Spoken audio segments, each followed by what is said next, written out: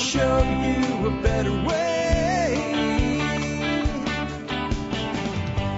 Hi, folks. This is Jack Spirko with another edition of the Survival Podcast. As always, one man's view of the changing world, the changing times, the things we can all do to live a better life if times get tough or even if they don't. Today is June 20th, 2016. This is episode 1811 of the Survival Podcast. And it is a special show today. It really is. This is June the 20th, 2016. But Jack, you already said that. Big deal. It's June the 20th. What's that mean? June the 20th is the Survival Podcast's birthday. Today marks 8 years. 8 years of the Survival Podcast, and I'm pretty jazzed about that. I have to tell you honestly, I've never done any one thing other than this for 8 years, other than maybe be a father or a husband. Professionally, I've never lasted that long with anything. I've always wanted to do something differently or what have you. So when people that advise entrepreneurs say that follow your passion is bad advice, my response to them is bullshit. Absolute bullshit. If I hadn't followed my passion, there would be no Survival Podcast, and I would still be drifting from one thing to the next, doing things, God knows what. Probably had a heart attack by now. Probably still weigh over 300 pounds if I hadn't quit that world and if I hadn't yet had a heart attack. But I am doing great things because I work with great people, and that is you. And I would like to, at this point, send out a special thank you to every single person in this audience that has supported me in any way over the years, whether that's by being a member or buying something through an affiliate link or just telling one person about the show. Thank you so much. It could not happen without your efforts to support my show. And one of the best ways to support the show is the Member Support Brigade. So I'm going to talk about that just a little bit at the front of today's show. It's a great deal, and to celebrate our 8th year anniversary, I'm going to offer a 50% discount on your first year of MSB for anybody that's kind of on the fence or anybody that has an account that expired and you'd like to renew it. You can just log into your account and you'll get an expired message. You can use the same discount code. The discount code is HEAT, H-E-A-T, HEAT, because it's hot out. It's really hot out. My wife said I went through 17 shirts last week, and which by week she meant Monday to Friday, just from changing my shirts and throwing them in the laundry and putting a new shirt on because that's how hot it is outside. It's brutally hot, so HEAT will be the discount code for this June sale on our 20th anniversary. That sale runs for one full week, real week, so Monday to Monday, so Monday night next week, midnight. It expires. You guys know me with my discounts. I don't care if your dog ate it or whatever. When I run a sale and I say it ends because that's called integrity. And we're going to be talking about integrity among other things today. But real quick, my plug for the MSB today will be at the beginning instead of the end, obviously, because it's already started. But I just want to read to you, just read all of the companies that give discounts to the MSB. Here you go. Safe Castle Royal, Western Botanicals, Alert USA, Old Grouch Military Surplus, USH2.com, KnifeKits.com, Survival.com, The Berkey Guy, Backwoods Home Magazine, Black Belt Magazine, High Mowing Organic Seeds, The Victory Seed Company, Self-Sufficient Life, The Soil Cube, CampingSurvival.com, BulkAmmo.com, Alert USA, Be Found Alive, ValerieAzanoff.com, Paladin Press, Nodak Arms, JM Bullion, The Permaculture Wood Shop, Doctor's Nutrition, Two Timbers Display Cases, Luke Callahan's Guide to Microgreens, Lenwood Leather, Andrew McKnight, Pretty Loaded, Iron Edison Batteries, Bob Wells Nursery, Tactical Woodcast, EcoSense, Conflicted the Game, Infidel Body Armor, Primal Power, Simply Cleansing, Progressive Gardens, Progress Earth, TN Tactical Supply, Dark Angel Medical, Mai Tai Coffee, Darby Simpson Consulting, TSP Gear Shop, Black Dragon Tactical, Doom and Bloom, Harvest Eating, Old Grouch Military Surplus, 180 Tac, Terror Wars Seeds, The Olive Basket, Marsh Creek Farmstead, and the Tool Merchants. Oh yeah, one more, FishingYoyito.com. Guys, even for me, a professional broadcaster, that was tough to get through. It's a long list, guys. That is the type of thing I'm talking about when I say we give you discounts on things you're probably buying anyway on a membership that pays for itself. And now at $25 for your first year, how could it be better? Anyway, happy birthday to the Survival Podcast and the TSP community, and thank you all. And if you've been on the fence, now would be a great time to consider joining. Or if you've let your membership expire, great time to renew. And you can, yes, do it by mail. Just write the code on the form. And if you want to know how to join by mail, click on Members on the Survival Podcast, click to the bottom, and you click a link down there at the bottom. It'll show you a form you can fill out and send on in. And one more, because already the question came in. Yes, you can get half off silver. So instead of 2 ounces for a year, 1 ounce for a year during the sale. All right. So with all of that, what are we going to talk about today? Lots of topics. I said long list. Here's another long list. We're going to talk a little bit about the Orlando shooting at the beginning of today's show and some inconsistencies I see around the way this stuff's being reported. I've been called a conspiracy theorist, and I've been accused that my Facebook feed has turned into the Alex Jones channel because I dare question anything about this. I'm going to talk to you about one particular thing that bothers me. I'm going to give you 3 explanations for it, and one explanation is the most benign and most likely, and it still says they're sculpting the narrative in the media, which is the real issue here. But I also want to talk a little bit about conspiracy theories in general, and I've got a great piece to play for you on conspiracy theorists called Shut Up, Conspiracy Theorist. It is satirical, and you will hear from people in it that, are typical conspiracy theorists telling you about conspiracies like Hillary Clinton, Bill Gates, Bill Clinton, John Kerry, and the Don't Taste Me Pro guy, who doesn't really rank up there with them, but I don't know, maybe he does. We're going to talk about commercial real estate prices. Remember I said that there's a crash coming? Well, apparently there's a new report out. Commercial real estate prices are set to fall at least 5% over the next year. I'll tell you why that's a bigger deal than it even sounds like. We're going to talk about something called empty lung exercise. I haven't talked about this since episodes in the 700s. And we were at, episode 1811 today, so it's been a long time. Something I learned from Val Ryazanov, and there's not a lot of information on it online. We talked about making it into an ebook one day. Val never got around to writing it. I stopped doing that type of promotion work, so I'll just tell you what empty lung is and why you might care and some cautions to go along with it. The first MT knife stakeholder to actually auction his knife has done so. He got a 409% return on his investment. I'll tell you a little bit about that. Watch out for a gotcha with the Weber Spirit Grill and big box stores. I'll tell you about that today. It's actually a great grill, but it can be a sucky grill. If you get it from the wrong place, but it has a great additional thing you can get from that place, but you can't get anywhere else, but then the grill sucks. What does that all mean? Well, I'll tell you about it when we get there. Moving and dealing with guns and stored food. Moving as a prepper. Ugh. I'll sum it up with this. The last time I moved, I said in the future, if I can't sell it or give it away, I'm going to set it on fire. That's how I felt the last time I moved as a prepper.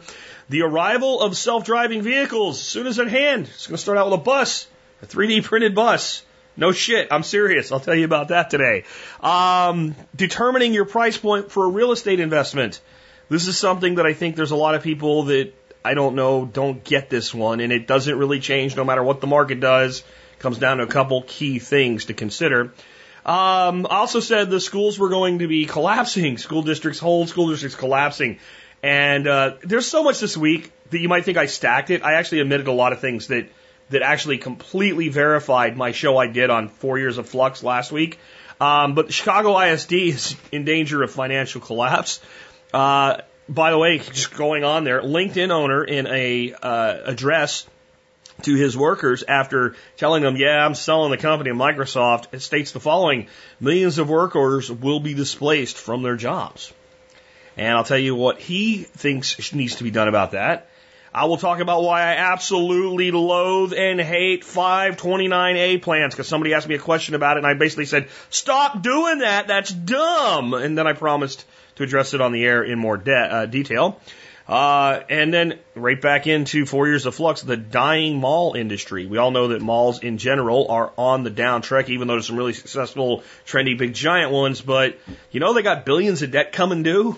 Yeah, we'll talk about what that means as far as commercial real estate crashing yet again. Again, I didn't stack this, guys. I omitted a bunch. It was so much came in this week that just totally backed up what I've been saying about this. And then a final story today, a story that drives home why we need the Granddaddy's Gun Club. And from an angle I never even thought of. From an angle I never even considered.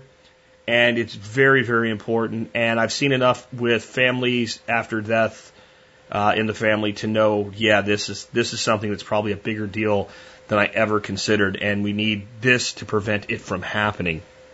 Because I'm going to tell you a sad story that probably didn't have to be sad. And I'm sure that the person that passed on never thought it would end this way. With all of that, before we do that, let's go ahead and take a look at the year that was the episode. The year 1811, because the episode is 1811. I have the War of 1812 begins in 1811.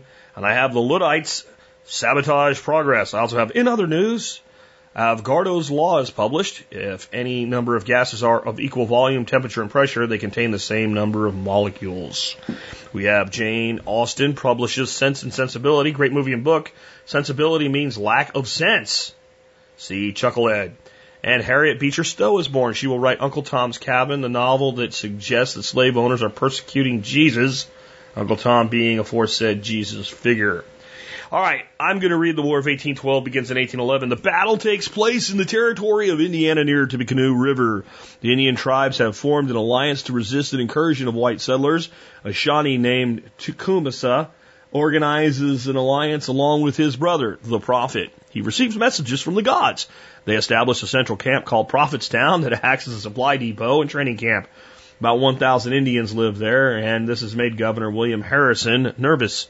Secretary of War authorizes Harrison to negotiate with the Indians, so Harrison marches his troops to Prophettown and arranges to meet with the Indians the next morning. All seems to well, but that night the Prophet receives a mystical message that says the white man's gunpowder has turned to clay.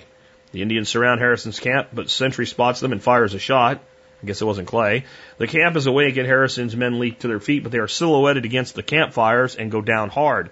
Harrison mounts the first horse he can find, a black horse that saves his life because the Indians are looking for Harrison on his white horse. The Prophet is singing songs of victory, but it is soon apparent that the Indians have lost. The Indian alliance is shattered, and when the Americans find British supplies in Prophettown, they are certain that the Battle of Tippecanoe was a British plot. My take by Al Shrug.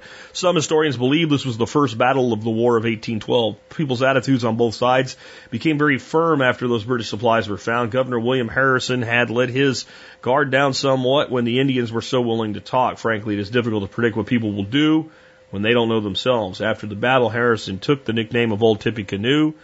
Many years later, he ran for president with the campaign slogan, Tippecanoe and Tyler too. Yes, reminding voters that he was an Indian killer really helped his campaign. 32 days into Harrison's administration, Old Tippecanoe dropped dead, making John Tyler president.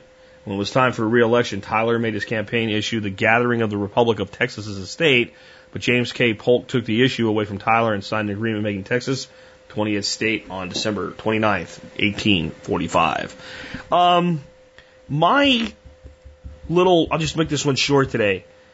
Because they found the British supplies, it was it. The public made up his mind. Okay, just think about that when I talk about conspiracy theories.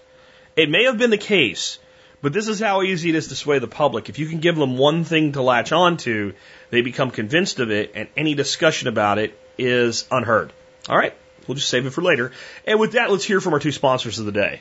Hey guys, why don't you show off your survival podcast pride by shopping at tspgear.com, where we have awesome tools like the Pocket Shot Slingshot and the TSP edition of the Genesis Knife by MT Knives, along with shirts, patches, and more. Learn more at tspgear.com.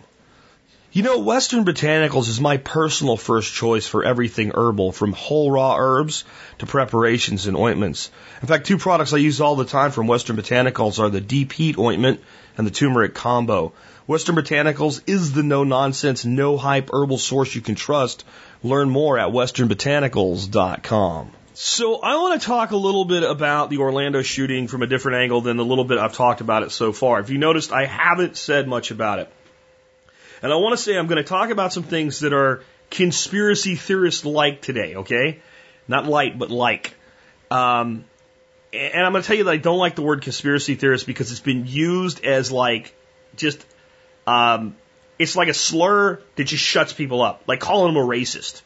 It's like, oh, you're a racist. And I'll play you a little parody thing at the end of this segment that will kind of drive that point home. But I don't like the word conspiracy theorist because it lumps everybody together, including the people that are plumb nuts. And what I want to kind of tell you about today is a video that's out on YouTube from a guy who probably is a conspiracy nut. Okay, he probably is to the extreme that I'm going to talk about here as well. But the video is valid. It shows a guy wearing two red shoes, all right, being carried by two of his friends down the street, very ominous looking. And there's a fadeaway. And this little reel, along with many other people being carried, has been shown by countless news organizations, local, national, international, all over the world, this scene of this guy being carried has been shown. It's part of the B-roll footage that goes along with this story. And there's a cutaway every time. Somewhere, somehow, another camera angle picking it up, there was enough of it released long enough that it got into the hands of the people out there that question everything, and good for them for questioning everything. And what it shows is this guy who supposedly can't walk being carried by his friends, being set down at an intersection. The guy that was being carried playfully shoved his friend in the shoulder, and the guy laughing and kind of dancing around. This is about 3 hours after the shooting stopped by best estimates, okay? But that's what it shows. Now, I posted this and said this could be crisis acting on Facebook, and I want to point out I did not post this on the TSP page or the group page. This isn't my personal feed, to get a feel for how people will respond to this. And what I basically said is, you look at this and you tell me what happened here. All right, and now I'm going to say, before I go into this any further, when I go into these conspiracy things like this, there is no gain for me. I gain nothing by doing this today.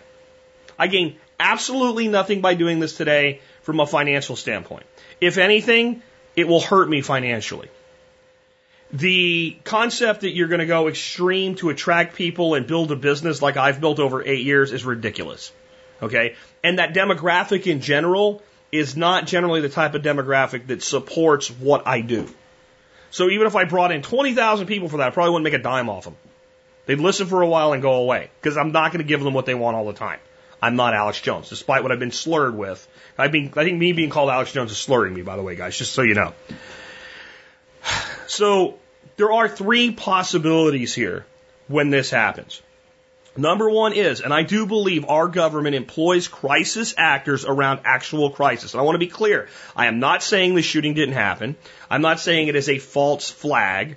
I am not saying that there's nobody that's dead. I'm not saying any of that shit, and I think that's crazy talk, and I'll tell you how that gets used against people like me in just a second, okay? But there's 3 possibilities. One is the crisis actor. So you've got this scene going on, but you need footage like this to make an emotional impact. They take people, they mock them up, and they put them right in the middle of the crisis and they video them. And the reason that they were happy-go-lucky at the end of it is because they weren't really part of it, and they thought they were off camera, and it wasn't supposed to matter anymore. And that is the least likely of the 3 possibilities, but they all lead to the same conclusion. They all lead to the same conclusion. The next scenario that this could be, and this is actually highly likely, but probably the least probable, or less probable than the third, okay? So it's in the middle. That's what I'm putting in the middle, okay? And that is that the news people get there, they're looking for footage, they talk to people, and they're talking to these guys, and the guy's actually was injured somehow on his leg. He's kind of doing better now. You know, or they don't really need, they could get in a car and go somewhere or whatever, but they say, well, we carried him. And the news guys are like, well, could you carry him so we can just video how it looked? And they set it up and they videoed it. That's another possibility. Then the most probable thing is actually what Frank Sharp, getting all mad at me and calling me a conspiracy nut and saying I want this to be true, said, and it still leads to the same place. Well, what might have happened is they were away from this place. They set up the response center near the club because a lot of people pointed out they're heading back toward the club, which looks odd. So I think the hospital's on the other side of it, okay? So he's hurt. He has been shot. Maybe he's been cut. Who knows? But his leg has been hurt. It's not to where he can't stand up, but he can't walk on it well. So these guys are carrying him back down so he can get medical attention. It's benign. It's exactly what it looks like. And when they get to the intersection, they take a break because they've been carrying this guy. There's 2 guys carrying a fairly large guy, and they need a break, and they set him down. And maybe the guy that's carrying him says, man, my legs are tired from carrying. And the guy, when the guy playfully pushes him and the guy laughs, he says, you think your leg hurts because you're doing the best you can in a scenario like this. Okay? And that is the most probable, though I'm not going to rule out number 2 or 1. Those are all possibles. But here's why they all lead to the same place. In any event, the media is scripting the narrative. That's why they cut that off there. That's why they did what's called a takeaway. That's why they cut there, they cut away, and they go to a different dramatic scene. Because they can't have that be part of the narrative.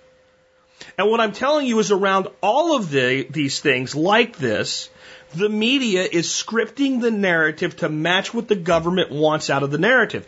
This is why when somebody says, hey, that person said this and that doesn't make sense, you shut up, you have no right, you are evil, you are horrible, they poor people, and like you're some kind of Hitler because you said what this guy says doesn't add up with what that guy says over there. This doesn't make sense. Like you're horrible and you don't have any sympathy for these people that have died. Okay, and again, I think if you think that no one died in this, that this is all fake, you are part of the uber conspiracy nut job crowd, and you're hurting, you're not helping. Okay, unfortunately, those are the only people that do the work to dig shit up like I'm talking about today. All right, so we're at that point with all of this, and people, but when somebody says something like, "Oh, I think there was an actual witness, somebody that was there, we know they were there. There was a second shooter. Oh, they're just confused." Whenever somebody's testimony doesn't match the narrative, it's the fog of war, they're just confused, it was confusing, but anything that matches the narrative is not to be questioned at all. This alone tells you that there's an agenda being pushed through the media, and they're not above doing things like using crisis actors and giving people scripts. There's another video out, there's tons of videos calling this lady out, and best I can tell, I'm not sure, but best I can tell, she really is a mother. She really is the mother of a child or a young adult that was killed in this massacre. And I feel terrible for her if that indeed is true. And it looks like it's true because there was a funeral for the kid or the guy, young man and all. To me, anybody in their 20s is a kid anymore, right? But there was a funeral. You can't fake a person that's known. It was, known previously being killed and they sent him to Tijuana or something like that, on the government money. I don't buy that. But at the point they make these two different videos with her where she's calling for gun control, she's crying and it looks fake as shit. It looks absolutely fake and she looks like she's reading a script. She comes off like she's reading a script. And the way she's crying is a well-known way to fake cry. And it is to basically cough, slow or low cough, like quiet cough, and turn it into a cry. And it works like this. If you try it, you can do it yourself real easy. You go, and you just downturn. And she's not just shedding a tear. Not a single tear. Now, there's again, you're back to possibilities here. It's completely fake. This kid never existed. It doesn't seem to add up. This woman's, been around enough that we know that she existed. Her son was known to exist. I think her son's dead. I don't think she knew whether her son was dead or not during this video. And the other possibility is they shaped her story, got her ready, and then put her on and said, you gotta look more upset. You gotta look like, and you say, well, they wouldn't do that. Well, of course they wouldn't. They do shit like this all the time. Anybody that's worked with the media, especially around crises like this, knows they stage shit. It's not that they're lying about what happened. They're lying in the way that they present it. And I don't really know what happened with that lady, but I'm telling you, it looks fake as shit to me. And I don't want to be the guy that judges how somebody should grieve or whatever, but I'm telling you that the technique is so well. Talk to somebody in law enforcement about this fake crying using the downward cough to do it. Anybody that's skilled in interrogations knows this technique. I'll tell you right now that it is the case. How do I reconcile that I also believe that this lady really lost her son? Again, I think the most probable thing is that she did lose her son. She had a predisposition to be in this direction, and whoever shot that video and the production people around it wanted to script this narrative this way, either by their own thing, because there's so many people like this in media, or at the direction of higher ups, and saw an opportunity and capitalized on it and used this person. And they'll probably now dogpile, the government will pick this woman up, just like the mother from Sandy Hook, and prop her up with money and set her up with her own, organization and roll her out that way if it works for them. That they will do stuff like that. Now, this is where I'm going to go a little bit total conspiracy on the whole thing. I'm going to tell you what I think happened here. And I don't think it's what the extreme conspiracy people are saying, and I don't think it's the people that are just going, oh, it just happened, and it just is what it is, and it looks like what it is, and mistakes were made, but I don't think so. So the official narrative is that this guy was interviewed multiple times by the FBI. He is the son of an Afghan immigrant who has an internet TV show that's pro-Taliban. That his father has been involved with the government multiple times. This guy's employed by GS4, a security organization used by government for different important things all over the country, all over the world, where he has to have background checks and shit like that. The co-workers in that organization said, this guy's, they raised the red flag. They saw something, they said something. This guy's, there's something wrong with him. Right? His ex-wife says he used to beat me and shit, and he's a radical.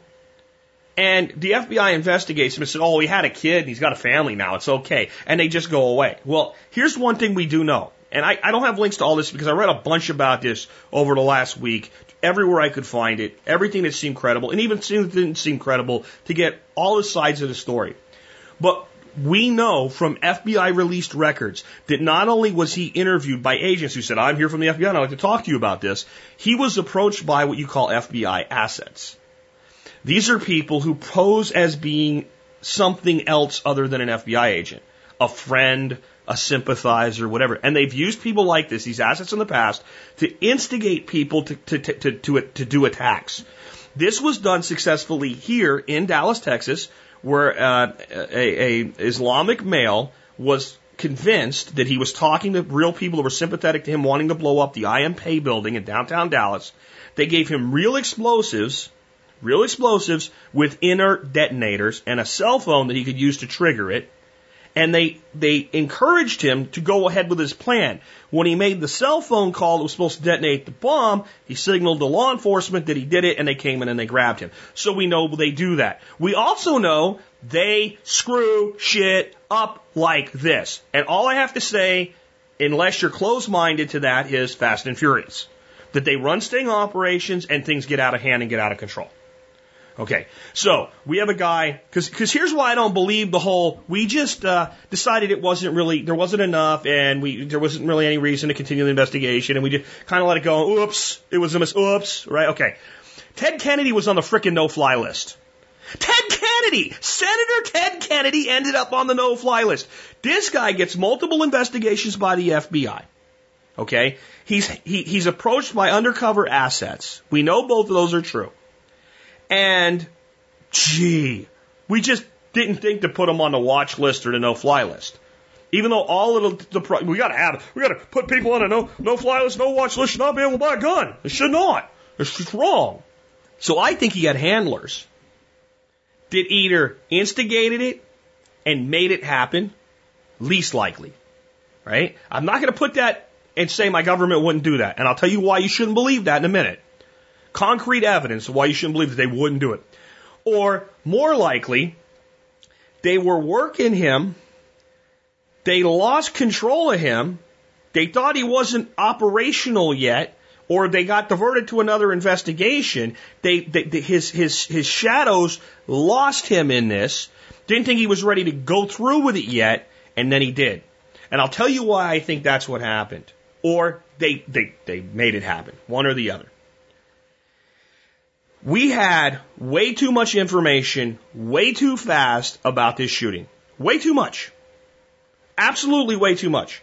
They knew everything, and not they, the media had every detail.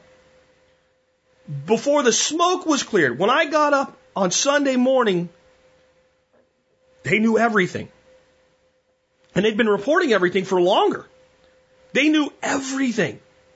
About the ex-wife, about the current wife, about everything they knew. About the only thing they got wrong is they kept calling the gun an AR-15 when it actually isn't an AR-15. But other than that, it was almost like, I'm just saying, it was almost like they had a whole press kit ready to go. Way too much, not that the government knew it, that it was disseminated through the media way too quickly. As though there was some foreknowledge of something. And I would like to believe that when my government does shit like this to their own end, that they generally are trying to run a sting or something. They don't want to let the guy get away.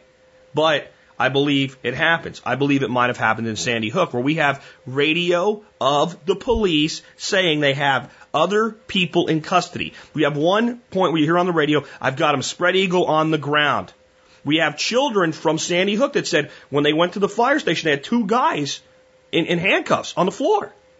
What, you don't believe them? Oh, they were confused. They said somebody shot at them. Maybe they didn't. Oh, you evil bat. You see what I mean? This is the dichotomy in here.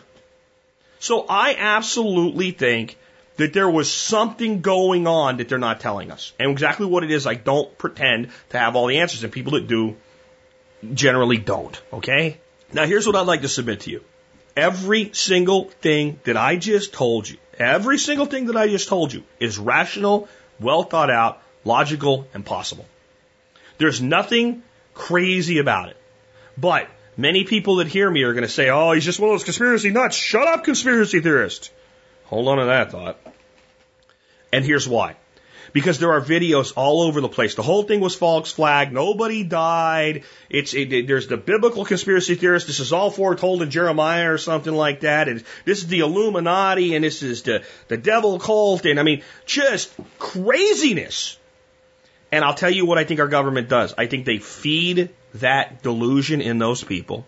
I think they cover things up that they could let out on purpose. I think they provide misinformation at times that they can explain away later to feed the delusional, because they love the conspiracy theorists. They absolutely love the conspiracy theorists. The extreme conspiracy theorists, and again, I don't like that word. The extreme loons are what allows them to get away with so much.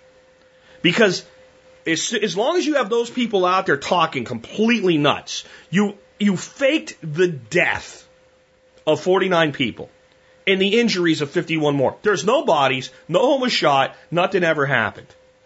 Come on. Do you know how many people are interconnected to this? How many people you'd have to keep quiet? How many people you have to bring on board? This isn't like it was like a pop-up gay nightclub, like where it just showed up one day and a bunch of gay people showed up. This is a well-known establishment. These people go there all the time. They all know each other. There's no way to cover that up. But as long as they're out there, anybody that questions anything, like me, will get lumped in with them. Now, I do want to say this. If you don't think our government would ever consider, at least, staging deaths of American citizens in fake funerals, then you don't know about Operation Northwoods. Operation Northwoods happened in the 60s. It was designed to bait Cuba into attacking us.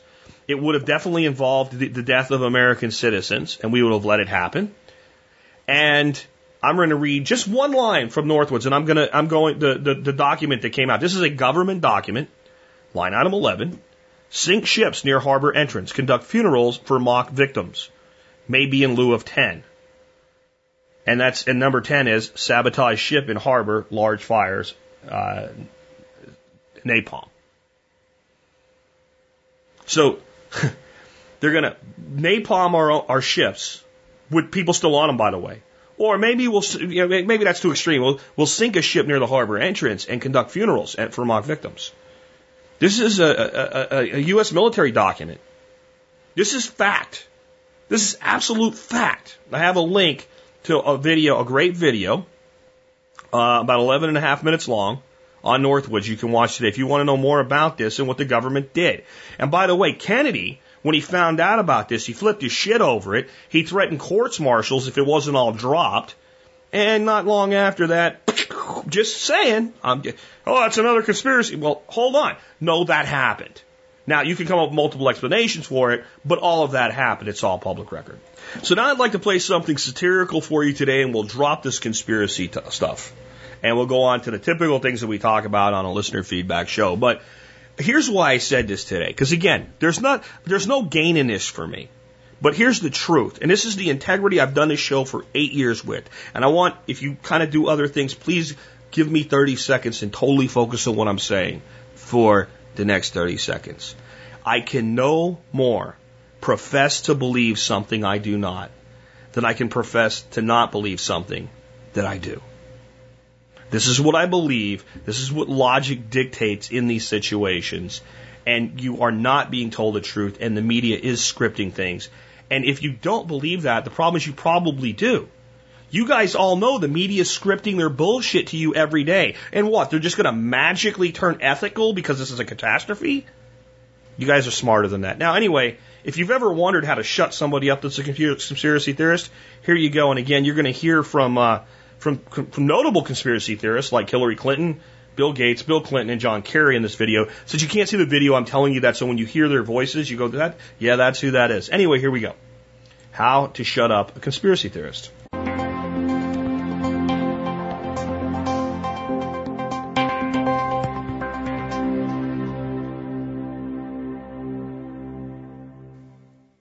They walk among us. They breathe our air, shop at our stores, drive on our streets. They are conspiracy theorists, people who make the outrageous claim that people in positions of power conspire to consolidate and expand that power. Their notions are absurd, their pronouncements are insane, and their ideas are dangerous. As a civilization, we have moved beyond giving hemlock to those who would corrupt our young. In this day and age, we just respond to them in a firm and dismissive manner, making clearly visible to all in the immediate area that this person is a conspiracy theorist and not to be debated with. Resident expert and 30-year CIA operations officer Dewey Claridge demonstrates.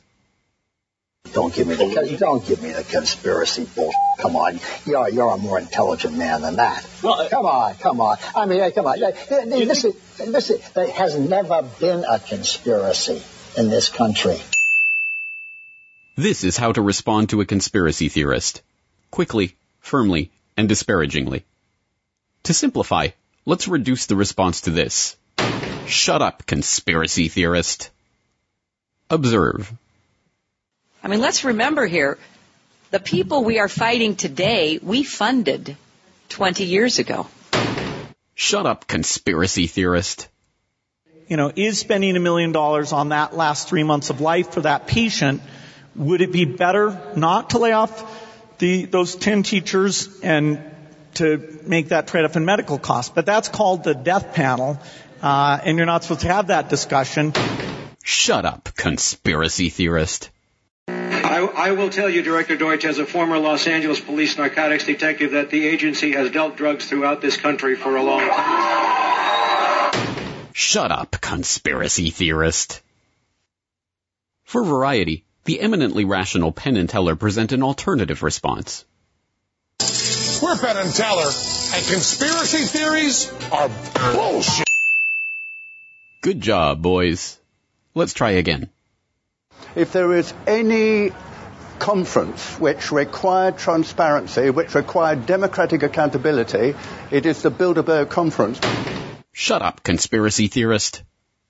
Let us never tolerate outrageous conspiracy theories concerning the attacks of September the 11th. Good job, Mr. President. I don't believe in this notion of some sort of secret societies controlling people. But, of course, in any political system, there are sort of over-the-table and under-the-table arrangements. Shut up, conspiracy theorist. What do you want me to talk about? Yeah. A fraud? No, it wasn't a fraud, but I'll be glad to talk to you if you'll shut up and let me talk.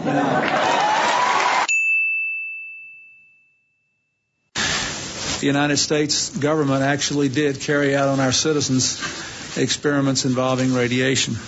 In one scientist injected plutonium into 18 patients without their knowledge. In another, doctors exposed indigent cancer patients to excessive doses of radiation, a treatment from which it is virtually impossible that they could ever benefit. Shut up, conspiracy theorist. Were U.S. government officials aware of drug smuggling in and around the Contra movement? And did they simply choose to ignore it? One U.S. senator says, absolutely. There's no question in my mind there is a complicity in the flow of drugs into this country, period. Shut up, conspiracy theorist. Also, were you a member of Skull and Bones from college and Bush? Were you in the same secret society as Bush? Were you in Skull and Bones? Thank you for cutting my mic. Thank you. Are you going to arrest me? Excuse me. What are you arresting me for? Whoa. Don't chase me. I didn't do it. Come over. Ow! Any questions? This public service announcement was brought to you by the Friends of the Department of Homeland Security, the Information Awareness Office, the Defense Advanced Research Projects Agency, the President's Working Group on Financial Matters, the Council on Foreign Relations, the Rhodes Roundtable Group, and the Bohemian Club. And remember, ignorance is strength. Shut up, conspiracy theorist. And as we go on, if you do hear some peeping in the background, that's my turkeys. The 16 of them, they are now free-ranging during the day while the cats are inside. They're still a bit small for me to let the cats out with them. The cats don't bother the ducks, but turkeys move different, and it's the case that I'm still not comfortable with the cats being outside with them until they probably about double in size from where they are now. But turkeys attach themselves to you, and they know I'm in here, and they're looking in the window peeping at me. I guess because I feed them every day. So anyway, hope you enjoyed that video. One little thing on conspiracies before we continue. If you really want to look into something that might make you question whether official narratives are officially true or not, you might look into the Oklahoma state trooper who was conducting an independent investigation into the Murrah Federal Building bombing in Oklahoma, along with a doctor.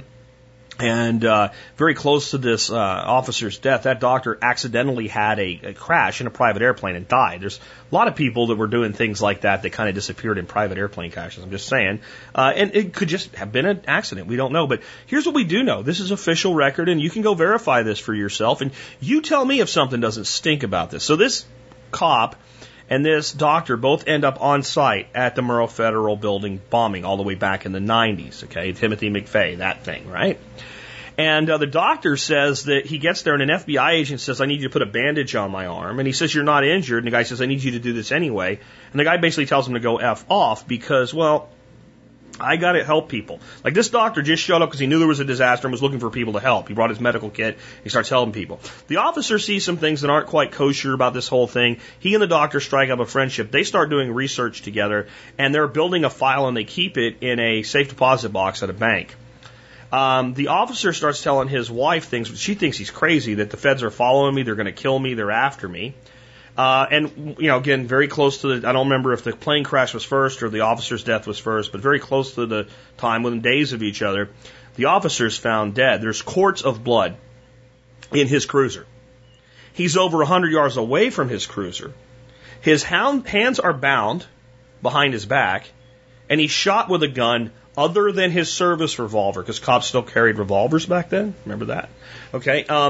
But they don't have the gun that shot him. Just a gun shot him through the back of the head with his hands bound behind his back. And the death is officially ruled a suicide. The FBI shows up at the bank a couple days later, demands access to the security box. They get access to it. They take the shit out of it. We've never seen it or heard from it ever again, whatever it was. That's all true. That's all public record. You want to disprove it? Brother, go for it. Prove me wrong, because I don't want to be right about this stuff. But here's what we're supposed to believe. The officer somehow wounded himself to bleed in his cruiser, dumps quarts of blood, and then travels 100 yards plus from his vehicle into the woods, and then either shoots himself in the head and then ties his own hands behind his back, or ties his own hands behind his back and then shoots himself in the head. Which one of those makes sense? And that's officially ruled an autopsy by a coroner? I'm just saying, it seems like a guy was tortured to find out everything he knows and then killed, and then just don't worry about it, we'll take care of it. I could be wrong, but that's what the public records say. So, anyway, you guys dig into that if you want. I want to go into other things today, so we have a well-rounded show, and get into other topics, because I know conspiracy theories, if they keep getting called, like questioning the official dogma is a conspiracy theory now, are not everybody's cup of tea. This email comes in from, let's see, it doesn't say, Sapari, we'll just say. That's part of the email. From Bloomberg, June 20th, 2016, your crystal ball was tuned in again. Laugh out loud, but not really funny. U.S. commercial real estate prices may fall by as much as 5% in the next 12 months. PrimeCo says that. Firm warns prices may fall as much as 5% in the next 12 months, buying, refinancing opportunities to emerge for some investors. U.S. commercial real estate prices may fall by as much as 5% in the next 12 months amid tightened regulations, a wall of debt maturities, and property sales by publicly traded landlords. Pacific Investment Management Company said in a report Monday, a global surge in demand for U.S. property investments to push real estate values to records may wane as slowing growth in China, low oil prices, and a dislocated debt markets threaten to halt 6 years of price growth. PIMCO portfolio managers John Murray and Anthony Clark said in a report titled U.S. Real Estate, a Storm is Brewing. Quote, storms form when moisture and unstable air and updrafts interact, end quote. They said a similar confluence of factors is creating a blast of volatility for U.S. commercial real estate. PIMCO said there may be opportunities in real estate shakeout, allowing some buyers to snap up properties at bargain prices. Additionally, a wave of maturing debt from last decade's boom starts, coming due this year, opening a window for investors to fund borrowers who come up short. Okay, so what they're basically saying is commercial real estate is going to drop about 5% in value. Now, you might think that's not a big deal, but see, it's coupled with something that is a big deal. A lot of these debts are reaching maturity. Now, this is where you got to understand that commercial debt is different than consumer debt or individual real estate debt. So you have a 30-year mortgage on your property, and that means you just service the debt for 30 years, and the debt remains constant other than the property taxes. In fact, when you reach a point of not having to carry PMI, primary mortgage insurance, you could actually have your debt service level go down. Okay? Commercial real estate is done on shorter terms, on larger quantities of money, and does not have, Fannie Mae and Freddie Mac helping out. So they run a different, cycle, adjustable rates, balloon payments, etc. And basically a lot of commercial real estate works this way. You borrow $20 million for your commercial real estate project, and you pay back a certain amount of money over about 10 years. And you're way short of paying back the $20 million. And then maybe, let's say, you still owe $15 million. And what everybody does is, you just refinance the debt, and you just keep rolling the debt, just like our government does. Because you're the big boys, you're in commercial, you can do shit like that. Well, if you're doing commercial properties and you don't have enough tenants, you don't have enough cash flow, and they look at your books and say, well, you can't service your debt anymore, and the interest rates are going to be higher, you can't roll the debt. You can't get another loan. And a lot of these companies, and I'll just make this one short because we'll have proof that I'm right about this toward the end today, are saying, screw it. We'll just walk away from the property. We just won't pay the debt. We'll just give it back to the bank as though that's what you're doing, right? Basically they're making a business decision. The property is no longer worth what we owe on it. We can't put tenants in it. We're losing them to either e-commerce or nicer facilities, and we're done. We'll just leave it. Well, this creates a cascade. And what I said is over the next 4 years, you're going to see one of the largest commercial real estate collapses that you've ever seen in this country. And this is just the start. Just the start, and it comes in right on the heels of me saying that it's going to happen. I'm just saying, you read the article for yourself if you want to know more.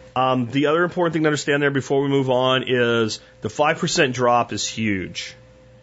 Because these debts service at such a slow rate of amortization. Okay? So basically, the banks are making good returns on their money, and they're floating the loan to keep making the returns. They amortize very, very little. So if the value of the property drops by 5%, the remaining debt may exceed the value of the property, especially if that's overall. The 5% is like best case scenario. That's the best commercial real estate with the worst. So your lower performing tiers may come down 15, 20, 30%, and now you have someone who's in risk of default in the first place trying to get a $50 million loan on a $40 million property. See? It's just not a good thing now, is it? So this next one caught me like, wow, I forgot all about that myself. I don't train this way anymore. I probably should because it is a great way to train.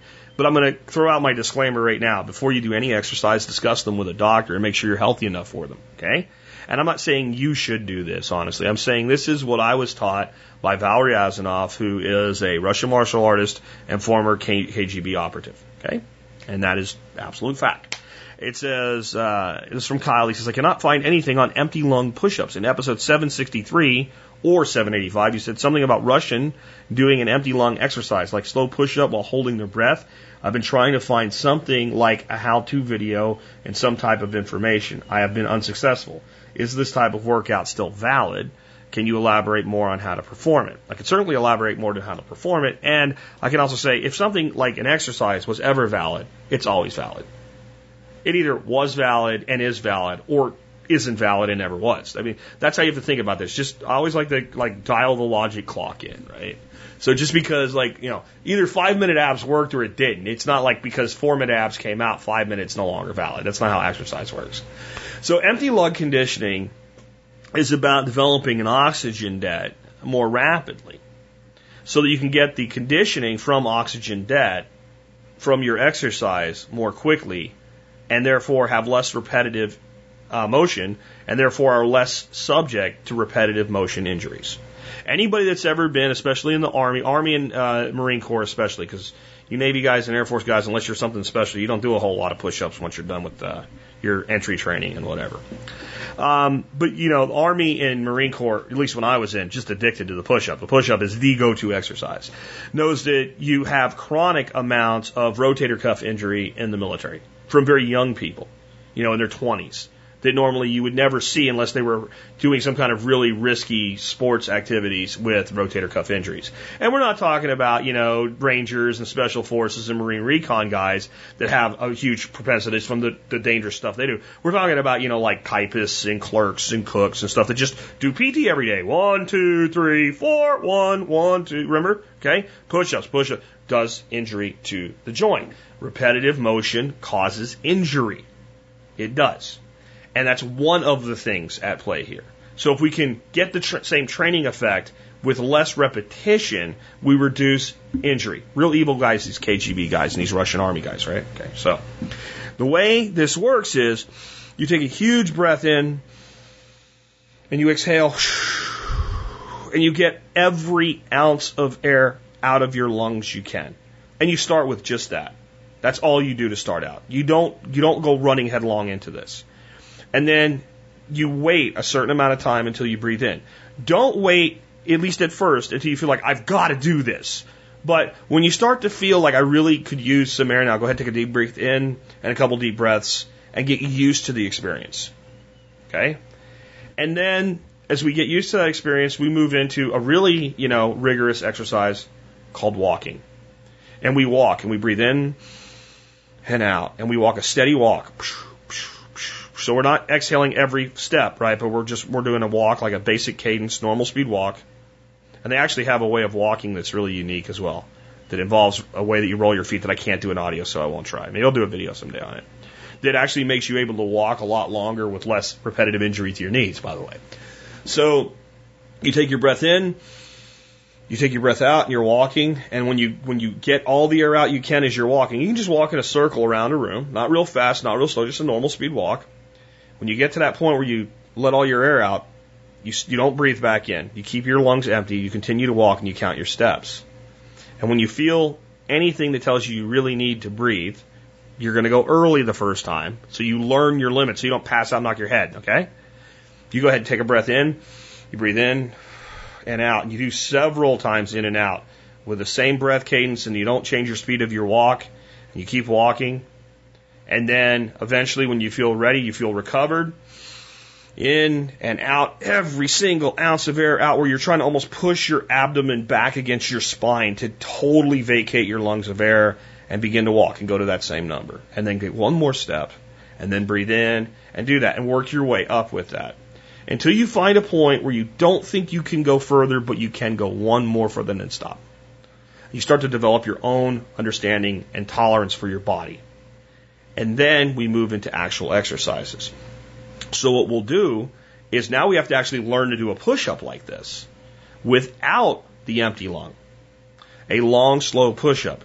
We do one push-up, we go down 10 seconds. 1, 2, 3. And we slow that down to where our chest is right to the floor on the 10 count. And then we come back in a 10 count. 1, 2, 3, 4, 5, 6. And what you'll often find, if you've never done this, is you'll get up to like 6, 7, 8, somewhere in there, and it'll be very difficult. And instead of doing empty lung at this point, you do a breathing that's almost like a Lamaze breathing for a woman in labor. Quick, short breaths. In the nose, out the mouth. And you force your way through that exercise. And you get to where you can do that exercise while you're breathing. And then we're going to take that, once we can do that, if you can do it really easy, slow it down till it's not easy. So you got to find a point that it's hard and do that exercise, and then condition yourself to be able to do that exercise at that point that was difficult. Then what we're going to do is we're going to accelerate it by about 50%. So if I was going down to a count 1, 2, 3, 4. Now I'm going to go down to a count 1, 2, 3, 4, 5, 6, like that. So about a double time speed. It's still a slow push-up, but it's a lot faster than what our limit is. We're finding our way about halfway in between it. And we're going to do that push-up with empty lungs. And another way to start is we get to push-ups. We're going to do 5 push-ups. Not super fast, not super slow, none of this counting. Just, down, up, down, up, down, up. We'll do 3 or 2 or 4 or 5, whatever we can do, empty lung. And then maybe we'll just sit there locked out and breathe, get charged back up, and then we'll do 5 push-ups at that speed, breathing. And then we'll just lock out. Then we'll go empty lung, and we'll do a slow push-up. And then breathe. And we can take this empty lung exercise into any exercise. But you have to learn your body, and you have to go slow, and you have to know your limits, because if you try to do it with bench pressing, you got 300 pounds of weight, you can only bench press 300 pounds, no problem, but you're going to do it a little bit slower, and you do it empty lung, and you don't have a spotter, and you pass out, and you end up with a barbell on your neck, and you're dead. It's not my fault that you didn't listen to me, okay? So this is, you are depriving your body of oxygen. It can lead to lightheadedness. It can pass out. Some of you have conditions like asthma. I'm not saying everybody should do this. You talk to your doctor. But this is one of the many ways of unique training that I learned from Val. And it's dramatically effective. That's all I can say. And it reduces your training time and your motions. And that's really the thing. And it also develops a psychological warrior mentality of, as you proceed slowly, right? I can't tell you how many times that Val said, no, you know your limits, you stop. You've not done this before. That's how, these evil Russian guys, that's how they talk, right? So, but you find those limits and you push them slowly upward. And you begin to develop a consciousness that what you think's not possible is possible. Okay? So that's all about empty lung that I can give you in an audio. Just real quick, it was a few years ago, I guess 2.5 years ago-ish, that we rolled out the Empty Knife Stakeholder Program with Patrick Rohrman. He sold 100 stakeholder positions at $50 a piece. That sold out in 6 minutes. And as I said last week, one of the stakeholders decided, I need some money. I'm going to sell my knife, my first edition knife. So he kept his other 2, because he's done 3 limited editions in the stakeholder program.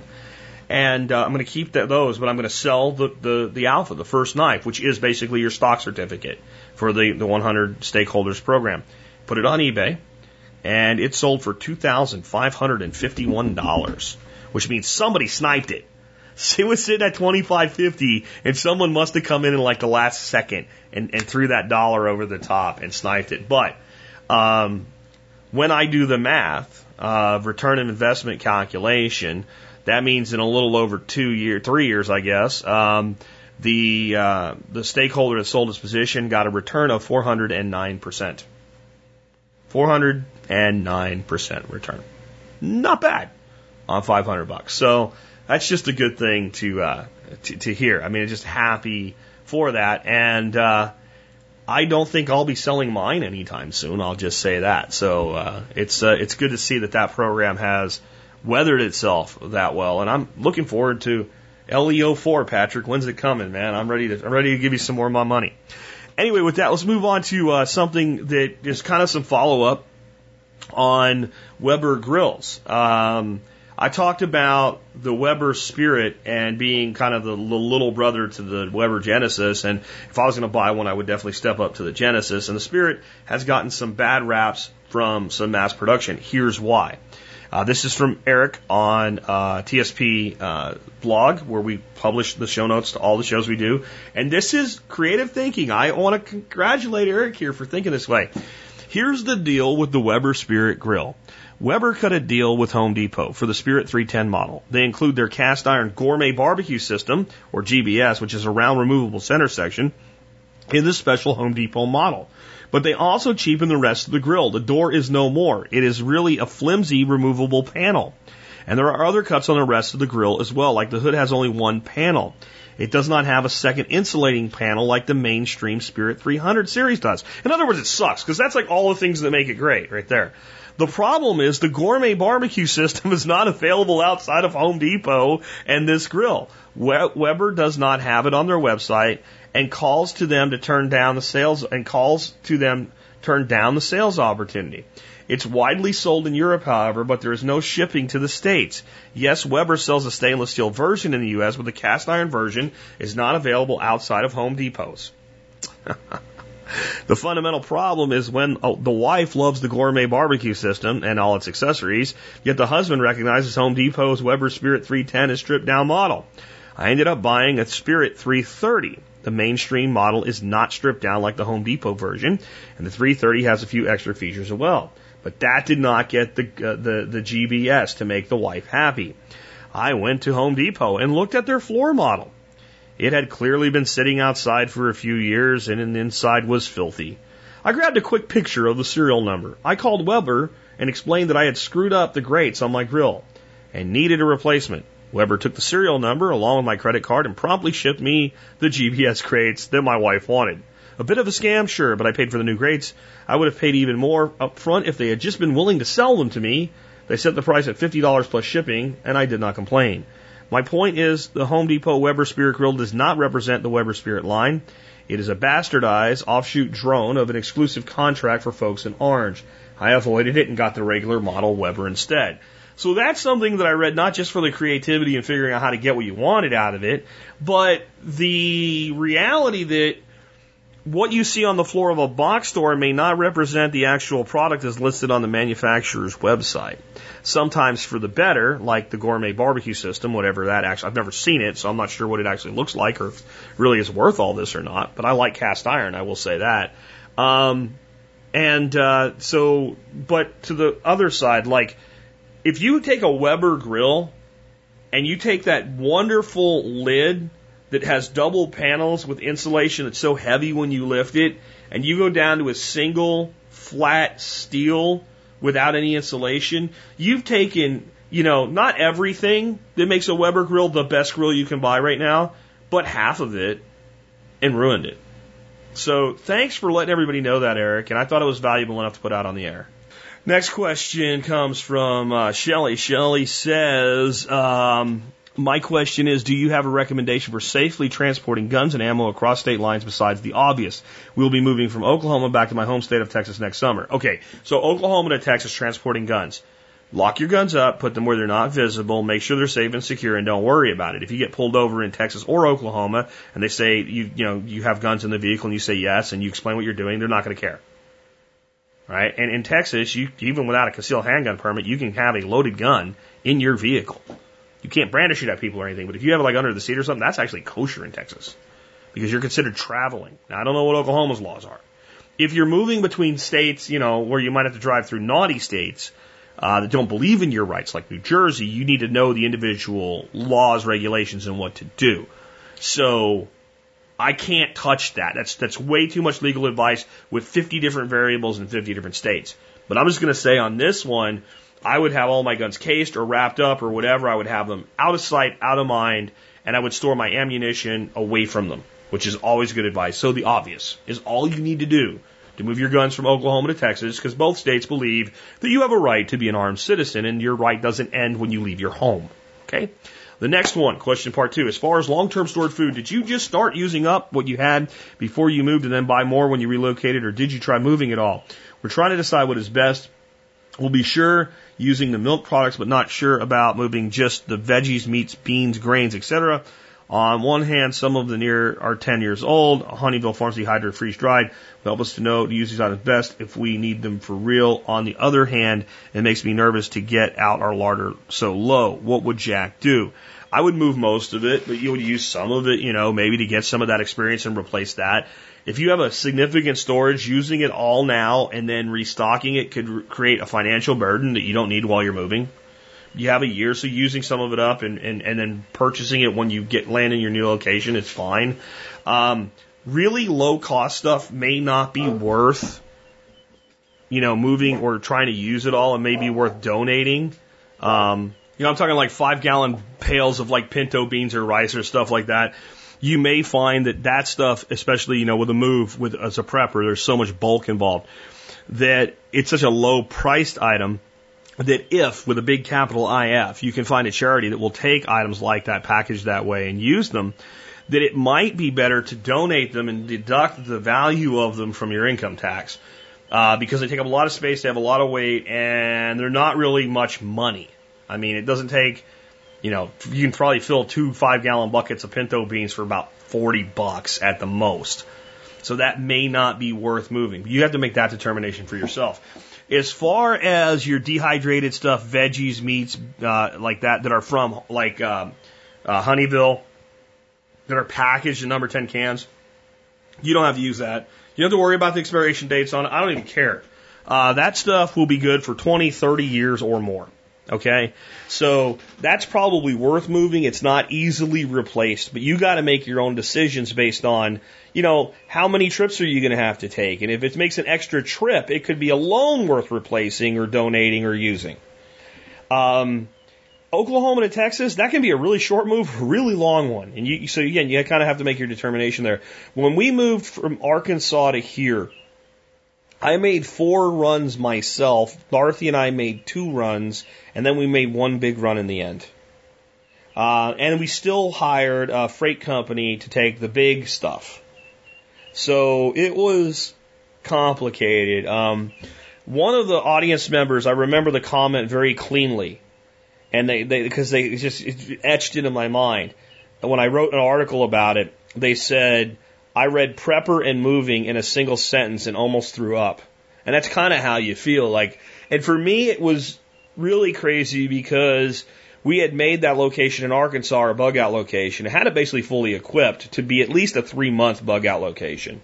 And then we moved there and brought all our other shit with us. And I'm not doing it again that way. For all the advice I just gave you on some things, I would donate it, I would sell it, I would use it, whatever. Even though I don't like the ramifications of it, it's just, and it's something we need to think about as preppers, is how mobile are we really? How mobile are we really?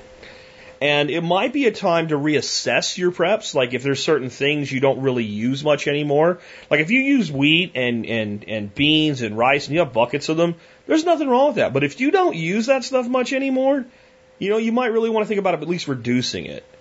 Because, 5, 10, 5-gallon buckets take up a lot of space that can be used for other things in a move. But you might really also want to consider staging your move. Like, can you, rent a U-Haul trailer and take a run with a bunch of stuff and stage it in advance? Stuff that's low value but bulky. That's kind of what we did. I put a bunch of stuff here in the house. We had it locked up. We got a couple of those fake TV things. And we had some light timers going and stuff like that. So it looked, and we left one of our older vehicles here, so it looked like somebody was living here already after the for sale sign went away, so that we didn't have thieves possibly hitting us while we're not actually quite here yet. And we talked to the neighbors and said, keep an eye on things and what have you, and it worked out. And I think that was probably the best thing we could have done in our circumstances. But I mean, I kind of feel this way, like if I have to do this ever again, if I can't sell it or give it away, I'm going to set it on fire. It sucks. I'm sorry I can't give you more encouragement there. Moving on, more on automation. I haven't, I don't think, ever received as much pushback in emails. Not like, I hate you, you suck, whatever, just you're wrong on anything I've ever predicted before in my life, other than how automation is going to disrupt jobs over the next 10 years and how after the next 4, we'll have to accept the fact that it's coming. So that's why I'm talking about it in 4 years of flux. It's not like it'll be done in 4 years, but by 2020, people are going to look at this and go, yeah, we're screwed. We don't know what to do about this. And we should be trying to figure out what to do about it now. So, like I said, a deluge of stuff has happened in the last couple of weeks that have taken that prediction and just said, and other predictions in it, like real estate collapse and stuff like that, and said, yeah, Jack's right, unfortunately, again. Here's the new article today, come out from, RNT.com, roadandtrack.com. I will warn you about this article. When you click on the link, if you want to read it yourself, there's going to be this big advertisement crap that shows up, the pop-ups, the fade-ups, that even a pop-up blocker won't block. And it's trying to get you to subscribe to Road and Track. And there's a link in it that says, no thanks. I like more important cards or more famous cards or something like that to close it. That's the only way to close the damn thing. So if you don't want that in your face, maybe you don't want to click on this link, but I'm going to read the article for you. If you want to read it for yourself, I just want to warn you, it's got one of those annoying advertising things going on. This is by Jay Bennett. It says, Watson will soon be a bus driver in Washington, D.C. IBM has teamed up with Local Motors, a Phoenix-based automotive manufacturer that made the first 3D printed car to create a self-driving electric bus named Ollie. The bus has room for 12 people and uses IBM Watson's cloud-based cognitive computing system to provide information to passengers. In addition to automatically driving you where you want to go, using Phoenix Wing's autonomous driving technology, Ollie can respond to questions and provide information similar to Amazon's Echo Home Assistant. This bus debuts in Washington, D.C. area for public to use during select times over the next several months. The next several months, they're going to have a vehicle driving itself around Washington, D.C. with nobody driving it and the public riding on it over the next couple months for select times to see how it works, right? The bus debuts today in Washington, D.C. area for the public to use during select times over the next several months, and IBM Local Motors teams hopes to introduce Ollie to Miami and Las Vegas areas by the end of the year. By using Watson's speech-to-text natural language classifier, entity extraction, and text-to-speech APIs, the bus can provide several services beyond taking you to your destination. You can give Ollie commands to take you to a specific location or somewhere generally like the closest grocery store, or you can ask the bus questions about how it works, why it's stopping, where it's going next, even what the weather will be like, or the score to a sporting event. Ollie will even recommend a nice restaurant for you or tell you about local attractions. Quote, cognitive computing provides incredible opportunities to create unparalleled customized experience for customers taking advantage of massive amounts of streaming data for all devices connected to the Internet of Things, including automobiles, mirrored sensors, and systems, said Harriet Green, General Manager, IBM Watson, Internet of Things, Commerce, and Education in a press release. Quote, IBM is excited to work with Local Motors to infuse IBM Watson IoT cognitive computing capabilities into Ollie, exploring the art of what's possible in the world of self-driving vehicles and providing a unique personalized experience for every passenger while helping to revolutionize the future of transportation for years to come. Yeah, no shit. There are many who believe the future will be filled with self-driving cars without individual owners. They come and pick you up like taxis. Clearly, a bus is the first logical step in that direction. They should just have named it Otto. Who knows why they should have named it Otto? Because he's the bus driver in The Simpsons, that's why. Okay, so I want to just kind of give you the short of this. IBM and Local Motors already have today on the streets of Washington, D.C., driving the public around, a frickin' bus made with a 3D frickin' printer that is driving itself and members of the public around Washington, D.C. that you can ask questions about where it's going and tell it to take you somewhere and it'll frickin' do it. Not they're going to do it, not it's a staged idea, not it's something that's going to happen sometime soon. This has already happened because this was written on June 16th and today's the 20th. You didn't even hear about it because, we have the news full of the election, the Aswan Circus, and Orlando and the kid eaten by the alligator. I mean, this is earth-shattering. This is what they've been saying is coming, and people are like, no. I mean, this is so revolutionary. If this was written on April 1st, I would have believed that maybe it was like an April Fool's or something, that it's actually out and running, but I vetted it. It's real. It's there. It works. The original source is Popular Mechanics. It's a hybrid electric vehicle. It is absolutely true. It's here. And an autonomous driving bus that you can talk to like Siri. What's the nearest restaurant for Mexican food? 3 of these are pretty close to you. I'd like to go to that one, please. Okay. Okay. This is just one, but it's all it takes. This is going to be like breaking the 4-minute mile. One guy did it and 100 people did it. Because it was, we can do that now.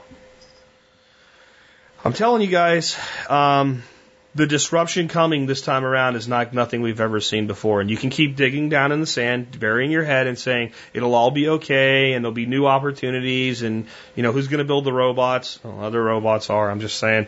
It doesn't have to take all the jobs. 10, 20% without replacement, and we are in a world of hurt. We are in a total different world. We have to adapt to a new reality. And that's where we're headed. So keep paying attention to this versus all the stuff they tell you to pay attention to, because this is where you're going to find the opportunity to be somebody that does thrive in this new economy versus somebody steamrolled by it, which is what most of the people are going to do because they just don't believe it. And when you don't believe something, you get your ass beat. See, in 2008, when I started this show, 8 years ago, I said very clearly within the first month, get your money out of the stock market, it's going to crash. And people didn't believe it, and they got their ass beat. And people that did believe it got out of the way of the freight train and didn't get their ass beat. Here it is all over again. The more things change, the more they stay the same. Moving on to taking advantage of things. It says, hi, Jack, I love the show. This is from John. He says, thanks for all your work over the years to bring great content. How do you decide a price point for real estate when considered as an investment? The land in the area which I live seems very overpriced. When would it be a good price point to invest? A lot more details. I just recently moved to wild mountains of Montana. You are right. The isolated survivalists don't do community. Land here is extremely overpriced. 1 acre lots cost $30,000 to $50,000. Lots from the 5 to 20 range, about $10,000 an acre. The area has a long history of speculation, mining, and timber town now selling real estate with a view, but there's very little movement of property. Property prices have come down since 2008, but I don't see the market improving for sellers anytime soon. Most of the purchasing has been retirees moving here, and they will be returning to family when health demands it or when their time on Earth is done. Demographically, the area is likely to decline in population by 5 to 10% as it is to stay stable. The land that is for sale is beyond pricing based on productivity. While some of the land could potentially return $3,000 to $5,000 per acre a year as a nursery or commercial sale orchard, only with labor and additional material costs. Valuing the land as an investment and anticipating potential increases in prices is how this land becomes so overpriced. Combining the demographics of speculative prices makes it seem like it could be 20 years before prices return the current asking price. How much should I hope for prices to reduce before thinking it could be a good purchase? 50%? 75%? Again, thanks for the shows and considering this question. See, you're going about this wrong. You're assuming that buying land where you are will ever be a good investment. And it may not. It may not. It's not right now. It's not right now. And let me tell you kind of how I feel about investing in real estate. I am not the person that believes that it ever makes sense to buy a piece of real estate, cash, credit, or otherwise, and then sit on it and do nothing except hold it on the speculation that it will increase in value so that you can get a return by selling it in the future for a higher price. There's much less risk doing the same damn thing, cherry picking good quality stocks, than there is to doing that with land. Real estate is bought not just for that eventual equity capture and then sale, but for other reasons. There's many other reasons that we can buy real estate. But if I'm going to buy real estate, even if I see it as a long-term investment, it better do other things for me during that period or I'm not touching it. Okay, so what I mean by that is, I'm kicking around the idea of putting together a group of like 10 guys and looking for like 100 acres to use as like a hunting camp and fishing camp. We can maybe put little small houses on there, but they're more like camping facilities and stuff like that. And doing that as a limited liability partnership. I like the idea of doing that. I think I've kind of skinned how to do that. And property's really expensive here in Texas, anywhere that's close enough to make it usable. And that's the key. It has to be usable. It has to be something that I can get in my car right now and be there before it's dark. Wake up, spend the whole day hunting tomorrow, and come home that evening. And it has to be that way for everybody that's part of the deal to make it work. Right? That's one thing a piece of land could do. And then that piece of land might be able to be rentable or leasable for other purposes that generate income. And it might actually create tax advantages for the partners in that company. Whether I was doing it with partners or alone, it would do those things. That's one function land could perform. Another way that I would, if I was going to do a strict investment play, I would be looking to buy a house that I can then put a tenant in, and that tenant pays me enough money every month to more than service the mortgage, so that I have a cash flow that I can stockpile enough money to service the property because, when a pipe breaks or something, it's not the renter's obligation to fix it, it's mine. So then I can actually have the property appreciating in value. I can have somebody else servicing the debt. I can have cash flow from the property. I can have tax advantages of depreciation against the property. This is an investment. Buying a lot and going, there it is, I'll hold it till it's worth more money, that is wasteful of your money. And there's other ways to make more on your money. As for a price point, every market is different. Every situation is different. And we are always looking for undervalued property. What you're telling me, at least as I can see at this point, is there's no undervalued property in your market. I'm not going to say that I believe you 100%, that you can't go find undervalued property if you look hard enough. But based on what you've seen, it isn't there. I don't buy property at fair market value. And I certainly don't buy property at over market value. Good, bad, indifferent, I only buy property that due to circumstance I can get for below market value. And that's how I handle real estate. Period. I don't care if I'm in Montana. I don't care if I'm in London. I don't care if I'm in freaking Miami. Well, you can't do it there. Then I don't do it there. See, there's a wonderful thing about this country. If you're insistent on real estate, nobody says because you're a Montana resident you can't buy land in Florida or Virginia or California or Texas or New Mexico or wherever. The reason I won't take my hunt club idea or my gun club idea outside of Texas, and I might, Oklahoma, if it's right across the Red River, is because the function I want the property to perform requires that I be able to access it and use it in a reasonable amount of time. But if I wanted to have a vacation home and I could take a major tax deduction while renting the property out. By the way, did you know this? This is an interesting thing. You can rent your own property for 14 days a year or less, tax-free on the income you gain from it. Why? Because some jackass congressman or senator, I don't remember which, up in, I think, Wisconsin for the Green Bay games, wanted to be able to rent his house out for the 14 games of the season and not pay tax on it. So he wrote his own loophole into the law, but that loophole applies to everybody. So there's a lot of strategies in real estate. But one might be, okay, let's say instead of taking one vacation every year or every other year to Florida, let's say that Dorothy and I had gone to the point where we're taking 4 or 5 vacations a year to Sanibel. At that point, it might make a real good financial decision to find an opportune property there, to purchase it, to create, to go through like an Airbnb model of rental, to get at least some of the debt serviced by others, to take all of the interest on the loan and turn that into a tax deduction, and at the same time depreciate the property as a commercial property, or a rental property anyway. Or not. There might be other ways that we would play that piece of tax code. But if an investment that only is held for the purpose of appreciating value is generally not a good investment, especially with the kind of money you're talking about for real estate. See, another example of this, and this is why I say to hold 5 to 10% of it or less, is precious metals. Precious metals are a great hedge against inflation, and they come in a lot of different forms that can have intrinsic value and allow you to transfer wealth, and they have things they do apart from that. But as far as if I just buy a 100-ounce bar of silver and I set that in my safe, it doesn't do anything for me. It doesn't pay a dividend. It doesn't give me a tax advantage. What it does is give me the ability to anonymously exchange wealth with another person, value for value. So there's value. That's the only other thing it does other than we're waiting to see if it becomes worth more money or not. That's why we keep it as a minimal part of our investment. Now, real estate, as expensive as it is, 5% of your net worth, you're not talking about much real estate then. The only way we can expand it beyond that type of a look is to have it do other things. Vacation property, recreational property, secondary properties, rental properties, all of these things make sense. And then the price point sets itself.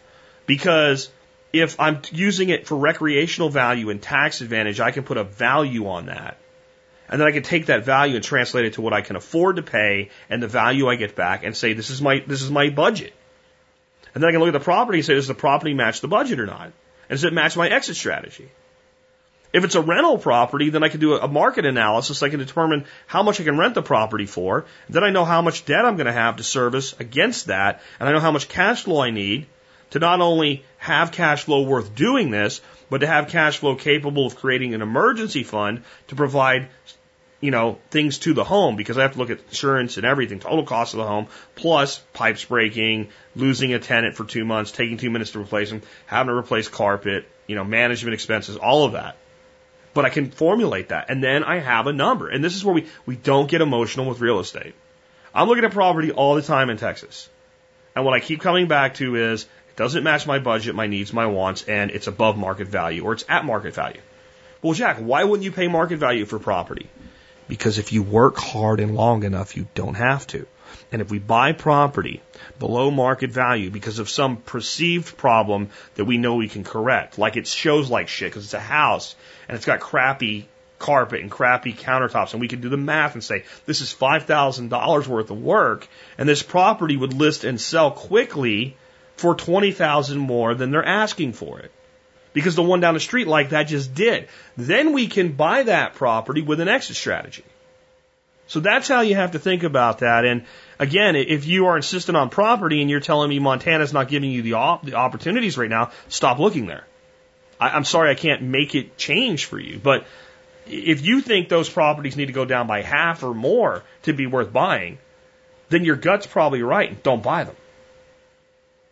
Let's take another one. As we move on, so let me tell you, if there was anything I've ever said that's gotten more pushback than the automation thing from the same podcast, it's that the school districts across the country are going to begin collapsing, both at the primary and secondary level and at university level, that we're going to see this implosion. And for a different reason than we're going to talk about today, because of people leaving the systems. And also, just saying, if real estate continues to go down in value in many places and the schools make their money off of that, and I'm just saying, if you have an economic recession and people can't afford to keep their homes, who's going to pay the taxes on them? I'm just saying. But here we go.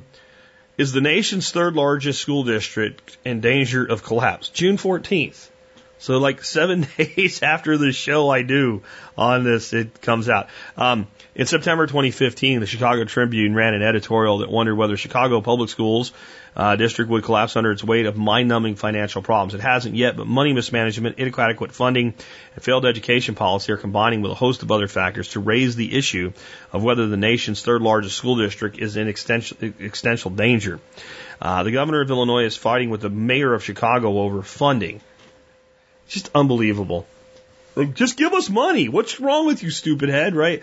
The mayor is in a long-term fight with teachers over controversial pension system, charter schools, and other issues, and many parents remain furious with the mayor for closing dozens of traditional public schools 3 years ago while promoting the expansion of charter schools. It's probably the only reason they're not broke yet, by the way.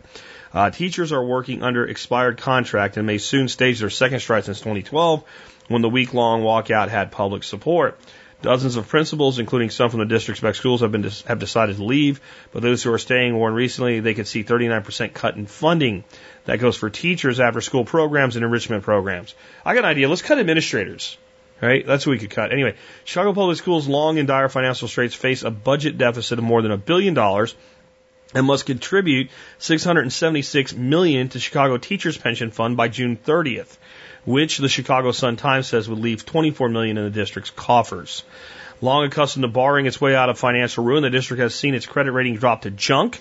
Earlier this year, the district cut the size of one of its bond offers, as Reuters said, agreed to pay interest costs rivaling Puerto Rico's in order to lure investors to the deal. Anyway, I'm going to let it go. I'm just going to say that this is going on all over the country right now.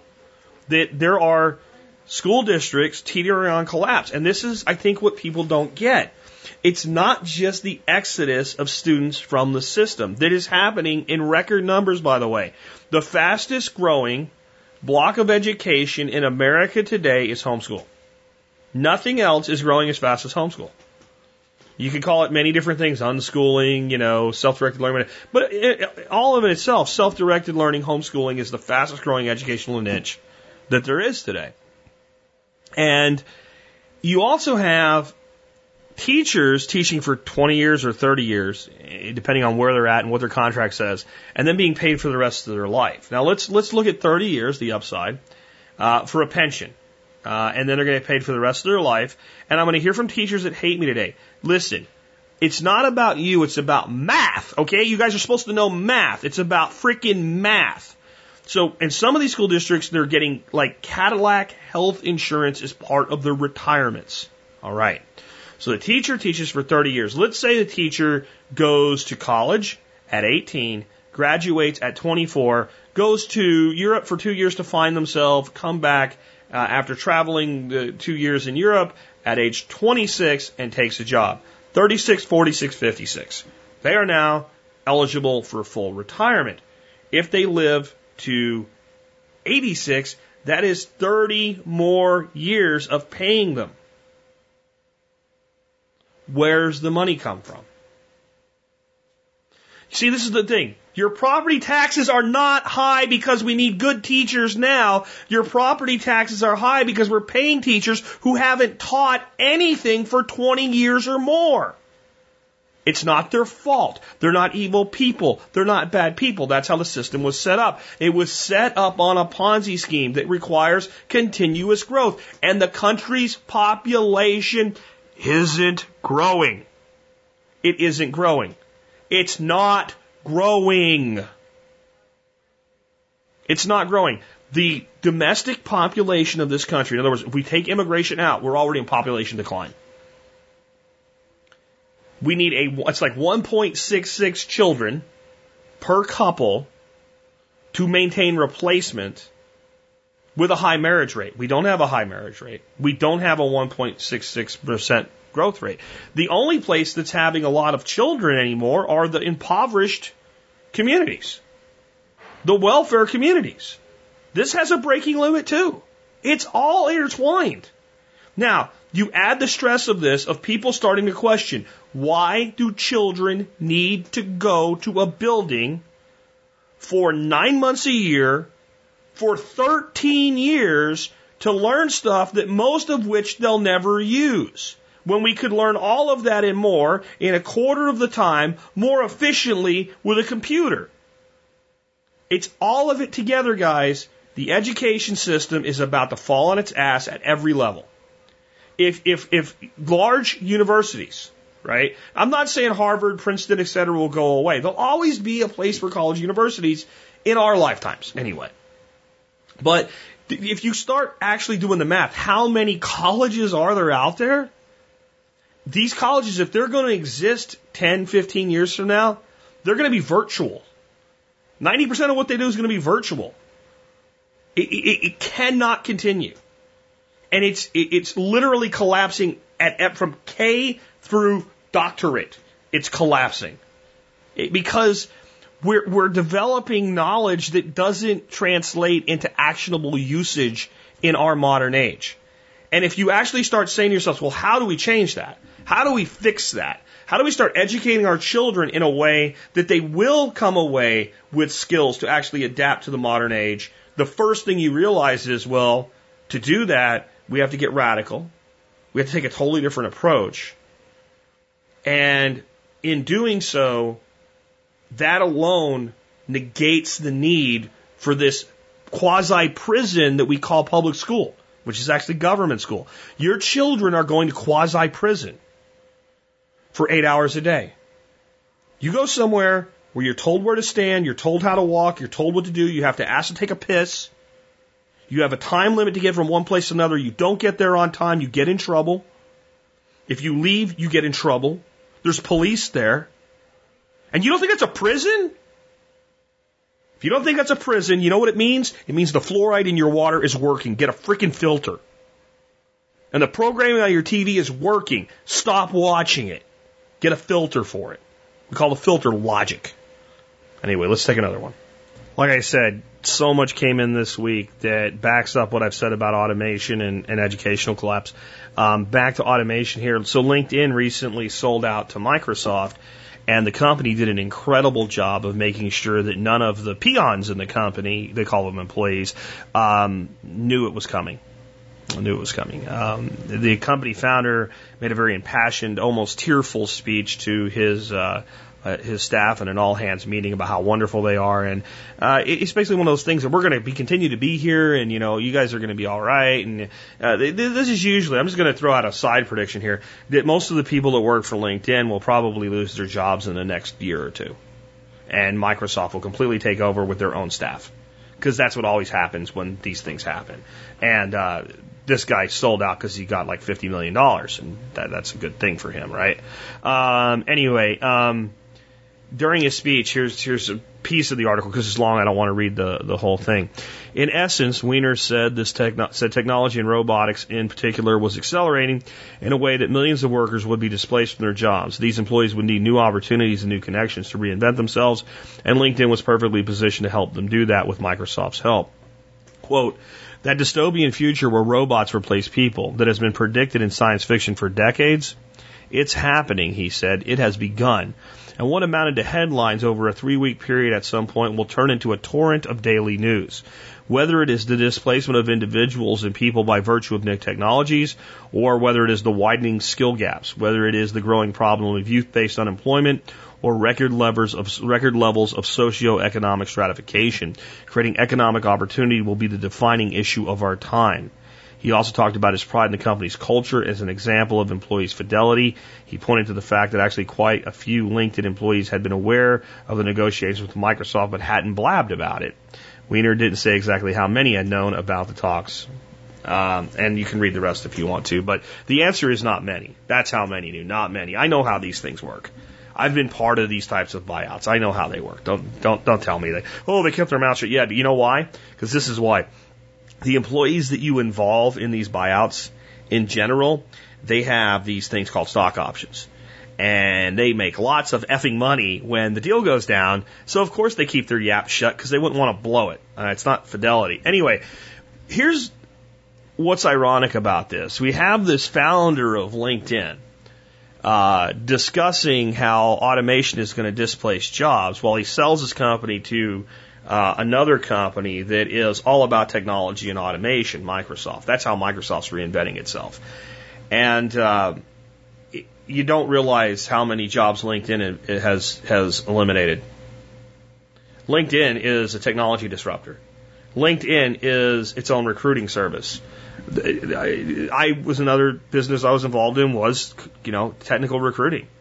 I can tell you that my old business partner's not doing well in that business right now. That he had 2 recruiting companies. One doesn't exist anymore, and one is a shell of what it was. A shell. Why? Companies like LinkedIn. Because the candidate for the jobs that are available has all the power now. We don't need a recruiter. Recruiting is a massive industry. People made good salaries. We had employees working for us that were profitable to the company, making $250,000 a year. In their 20s. With no college degree. And they've been replaced by job boards and by services like LinkedIn. And the founder of that technology says, it's just starting. So keep believing that, there'll just be new opportunities created by the dissolution of the old. Not this time. And let me explain that a little bit differently. There will be new opportunities created. There'll be great opportunities created. There'll be incredible new industries created. But if we cut away 1 million jobs and we create opportunities for 500,000 people, we have a net loss of 500,000. And they're permanent. They're permanent. Just like I told you about everything in 2008. I said the problem is these jobs have not gone to China and India. They've disappeared. The companies leaned out and decided we don't really need people to do that anymore. This is the 2.0 version. It's going to get ugly. Again, the man telling you this created a disruptive technology. He recognizes other disruptive technologies. And probably in such a way that he's like, you know what? Microsoft has lots of money. And this would be a good time for me to get out of this business because Microsoft's always just a little bit behind the technology curve. They come just a little too late to the game. They're kind of like Yahoo. They buy shit, they don't understand it, and they ruin it. And many times they get really a bad rap. What they do wrong is they choose what to buy badly. And the people sell and choose what to sell wisely. Because LinkedIn is outdated tech. It's outdated tech. It's designed to help people find jobs while jobs are being eliminated. And the jobs that are left are going to be really specialized, really technical, and high demand, where the candidate has all the power. And right now, LinkedIn is a good platform for them, but for how long? For how long? What's the next platform for this? What's the next? I mean, we have job boards and things like ZipRecruiter where we can put them out in multiple places and all. But what really is the next platform for this? The answer is, I don't know. But it's not a professional version of Facebook, which is what LinkedIn is. It's not. It's had its day. It's on its final run.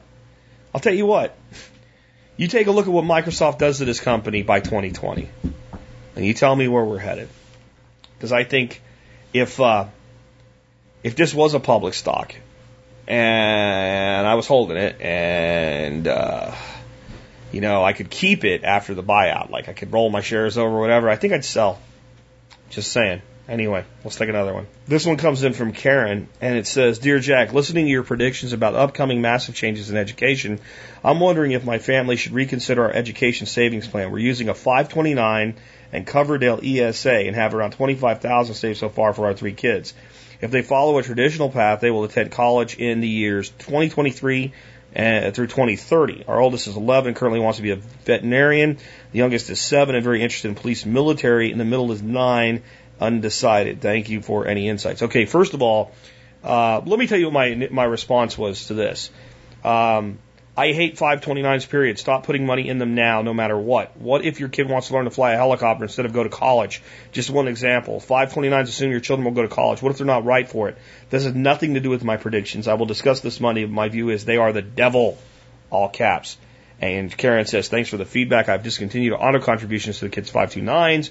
Their balances are in an S&P 500 index type fund. I will look forward to your future discussion of 529s and need to decide whether to make a 2017 contribution to the kids' ESA accounts. Karen, okay, here's my deal with 529s.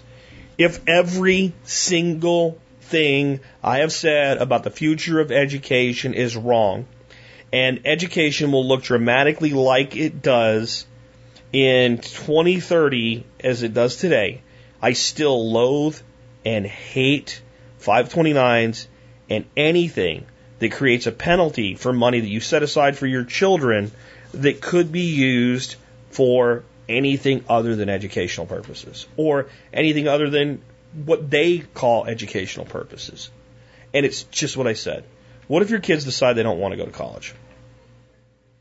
What if they don't want to go to college? I know that's crazy talk, but what if they just don't want to go?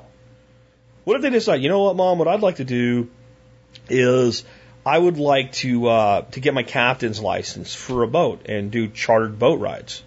And I'd like to invest that money in a boat to do that. And I'd like to invest it in school to do that. And what are you going to say? There's no future in that when there's guys that make incredible livings doing that? You're going to call it risky? I mean, you might say you might want to go out and be like a second mate or first mate or something like that for a while, kid. But yeah, I'll help you do that if you can show me a plan to get there. You can't do that with a 529 without paying penalties on it. Well, if they want to fly a helicopter, my kid considered it. He didn't do it, but he considered it. And he was told if you take that money out, you got to pay interest and penalties on it. Okay, listen. At best, you're talking about 18 years of savings. All right? We're not saving for retirement. We're saving for education. We shouldn't be taking much risk with the money anyway. Since we're not going to take much risk with the money, the returns are not going to be that high. That means there's not that much income. Okay? That means the income on it, even if it's subject to income tax, isn't that much income tax. Pay the frickin' tax and keep the money available so the kid can do whatever's best for the kid if you're really saving for their future instead of your own bullshit dreams and trying to live vicariously through them, thinking they're going to grow up and be a doctor or some shit like that. The 529, the ESAs, all that shit is a good way to earmark money for something that might never happen. Do you know how dumb that is? I'm not picking on Karen. You know why I know how dumb it is? You know why I sound so angry? Because I did it. Because I believed this bullshit when I was in my early 20s. And we put aside over $40,000 for my son to go to college. He went to school for, I don't know, because it was such a fiasco. I don't even know how, he doesn't even know if he has enough credits to have a 2-year degree yet. 1 year at UTA, a bunch of bullshit with community college, and who the hell knows what he did with it? Spent half of it, the other half of it's sitting there. If he ever takes it out for anything, he ain't going to go back to college. We know he's not. I wish he knew what the hell he was going to do, but he ain't going to go back to college. What good is it doing? You know what he'll probably end up doing? He'll probably end up taking the money out, taking the hit on it, and using it to buy his first house. Which is probably, he would have been better off, because we made him go to school. We shouldn't have. That was another mistake we made. We made him go to college. You have the money, and you don't know. If he would have said, I don't want to do that, I want to do this, we would have let him do anything he wanted to do. But he didn't know what he wanted to do. You got to get out of the house. You got to figure out your life. So we made him go to school for a year. It's a mistake. I don't think he spent half of it. I think he spent like 15. I think there's like 25 left in there. But wouldn't it be great if that money was just sitting there? Now, that doesn't mean I can't set it up in some way where I actually have control over when he gets it and how he gets it. I can put it in a trust. I can do all kinds of things with it. I can basically set it aside in my own account, my own savings account, my own broker account, whatever I want, and just say that money's for you when I approve of how you're going to use it. And I can dole out how. I have complete control now. And then when I give it to him, he has complete control. When you do a 529, you're letting somebody else decide how you can use your money. It's so much worse than like an IRA or something like that. Because an IRA, when you reach the age of withdrawal, you take the money out, you can wipe your ass with it, you can build a fire with it, you can blow your nose in it, you can buy an RV with it, you can take a vacation with it, you can give it to the Girl Scouts, you can buy a goat with it, you can buy coffee plantations with it, you can do whatever you want to because it's your freaking money. 529A, when you take the money out, you got to do what they say to do with it in the channel that they tell you to do it with. Now, everything I see coming in the education sector just makes that worse. It just makes it worse. And I tell you, if you have money in a 529, ESA, any of these things, you may want to see what the pain point would be to get it out now. Because the pain point might be less now than if it's going to, let's say it's going to be 10 years before your youngest kid uses any of it. Okay. If you can get a good return on it for the next 10 years, when your kid says, you know what, Dad, dude, I don't want to go to college, man. I want to go down to Belize and train people how to surf. And you know what you say to yourself? That's not going to work. But you know what, kid? Here's $5,000. See how long it holds you. See if you can get something going. And you might just call you up and go, dude, I got this great gig. And, I mean, you don't know. It's amazing. Sometimes people take shots at things like, I don't know, building a podcast out of a freaking Jetta, and it works. You just don't know if you don't try. And you know what your kids are going to want to do. And when I talk to parents who are like, my kid's going to college, I'm like, you are an idiot. You are an idiot. How do you know that? What possible justification could you have for predicting the future 15 years in advance for your 5-year-old that's going to be right for them? How egotistical is that? What you're saying when you say that, I know some of you are mad at me right now, but what you're saying is that you're so wise that you know what's right for another human being once they're an adult 10, 15 years from today. That's why I say it's egotistical. It is.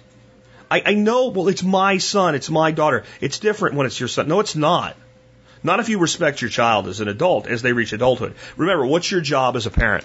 What is your number one job as a parent? To work yourself out of a job. to every day, every month, every year, to be able to remove restrictions so that child has matured enough to apply those restrictions in their own life effectively, so that they don't require you, like holding their hand when they're on a job interview when they're 26. Do you want to have to like walk your 26-year-old? Come on, son, let me walk you into the okay, the nice man's going to ask you some questions. Some of them can be tricky. I'll be right here when you come out, and we'll go have peanut butter sandwiches. Is that how you want to be as a parent? Or do you want to be able to say, son, go get a job? Daughter, I have complete faith in you. Go kick life's ass. Go take whatever you want. If I can help you, I will, but go do it. Which one do you want to be? Do you want to be coddling a teacup 30-year-old? Because that's what you're going to be doing if you take that approach. Well, it's the same shit. It's why we do this today. Well, we have to prepare for their college. No.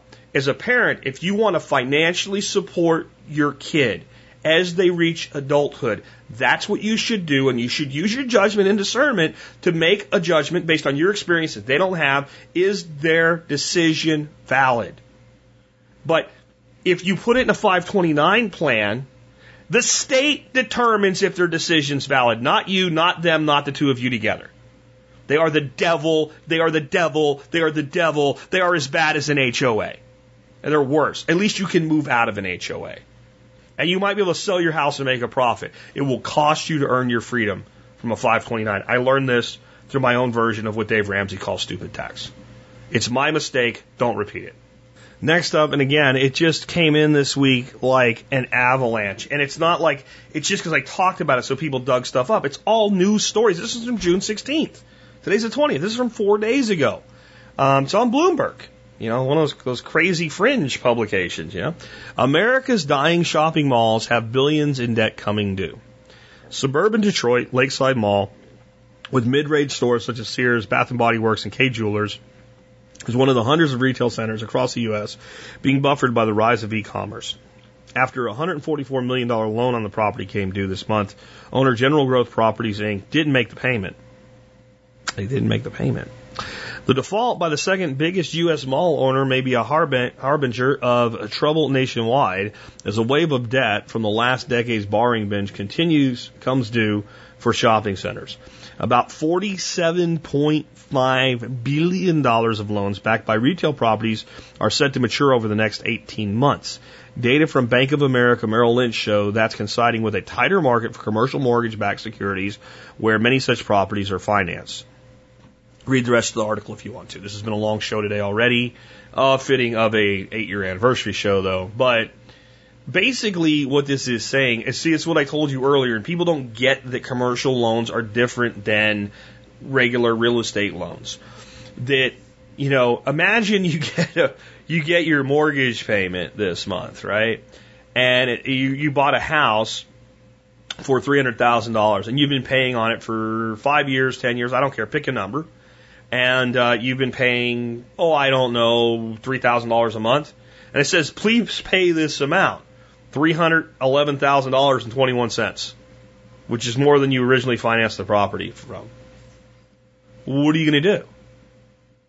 You going to write a check? Most of us aren't going to write a check. Right? I don't have $300,000. And if I do, I damn sure ain't giving it to you for this house. I can't, then I won't have anything else. I'll be done. I'll have nothing left. I won't be able to live. I have to wipe my retirement out for that. I got other things to do with that money. Right? Okay? So imagine you get, and it says, please pay this amount, $144 million. And you're a big corporation. You own lots of malls that you have to service and maintain that are profitable. And you look at this one and go, it's cash flow negative. It's cash flow negative. In other words, we're losing money on the damn thing already. Okay?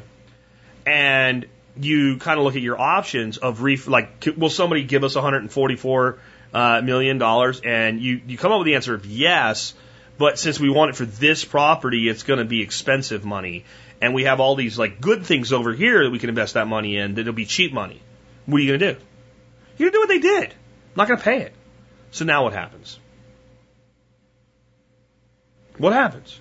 Think about it. What are they going to do? They're going to make them pay it? They're not going to make them pay it. They're going to take the property. Okay. You have a cash flow negative property. There's still a $144 million hole in it. They're going to walk away. And it's easier for them to do than you. And they'll still go out and get another loan tomorrow on a new property. If they're profitable elsewhere. They'll find another lender that respects that decision and says, I'm evaluating this new investment, and I think it'll work long enough that I'll be somewhere else by the time it doesn't pay off, so I don't really give a shit. But what happens to the property? It goes into rapid decline. Store owners that are still there, maybe being a little profitable, really start looking for another place to go, or they consider closing the location because they know it's only a matter of time now before that mall is gone. It's going to go into receivership. Some interim management company is going to come in and strip every dollar out of it can get. That's what it's basically going to be, an individual bankruptcy, an individual entity bankruptcy. So this company that owns it will have a subcorp that actually owns it. They'll own the subcorp and they default through the subcorp. They'll set up a company for every individual property, right? And so that will be the entity that actually defaults, and then they'll just let it go into receivership, and they'll appoint basically an interim manager. The court system will, and that manager's company will strip mine what's left of it, take as much money out of it as they can, run it into the ground, and it will be defunct. That's what will happen. More than just this one mall, by the way.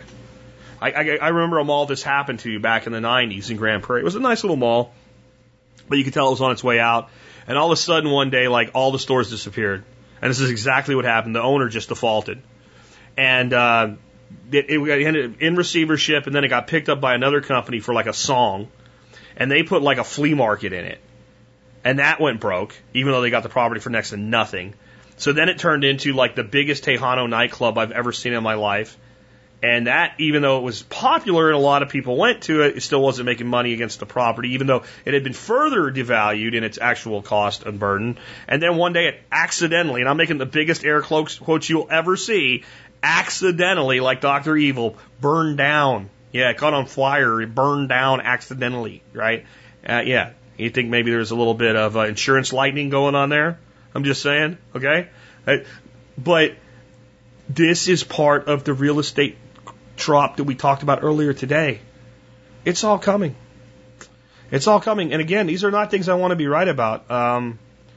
But this is our future, guys. All right, last is... it's kind of sad, but it is encouraging that we're in the right direction with something we're doing here at TSP Community with Granddaddy's Gun Club. He says, and I started Granddaddy's Gun Club to defend our right to keep and bear arms. That's the main reason, and to reestablish heritage and tradition and community among gun owners, and to build brotherhood and sisterhood and camaraderie. And I think those are all noble, but sometimes when you do the right thing, you do other good things without knowing it. You have positive unintended consequences, and that didn't happen here, but if we do this right, it could prevent this from happening to someone else. It says, hi, Jack. This is from Patrick. I just wanted to pass a personal story to drive home how important I feel your Granddaddy'sGun.com initiative really is. I grew up in a family that was not outdoors oriented, but was fortunate to have an uncle who was an avid sportsman. As a lifelong bachelor, my brother and I were the closest thing to sons he had. Because of this, he took the time to teach us about fishing and shooting. Last October, he had a major stroke which left him significantly incapacitated and will result in him spending the remainder of his time in a nursing facility. When it was clear that he would not be coming home, my sister, who had power of attorney, removed over 20 guns from his home, many of which were World War II-era military rifles, along with hunting rifles that had been passed down from my grandfather. There were also cases of ammunition for all of them. My brother and I are gun owners, and I offered to help with this, but was turned down. My mother and sister and brother-in-law are extremely anti-gun. So our attempts to try to emphasize how they needed to be properly handled and stored were treated with suspicion. In May, things have reached the point where his home needed to be sold to pay for continuing care at the nursing facility, so an estate sale was arranged. Our understanding was that anything they had removed earlier would remain in storage, and we would address those items as a family at a later date. My brother and I both expressed our desire to keep the guns in the family and offered to pay fair market value for them when the time came. The morning of the sale, I was told they intended to include all the guns as well.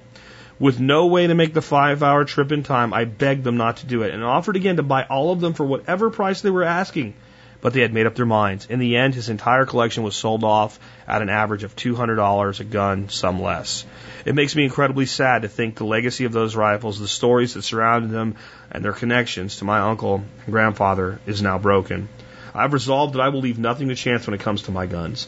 They will be passed on to my boys and my grandchildren, hopefully by my hand, but through explicit directive should something happen to me before that take place.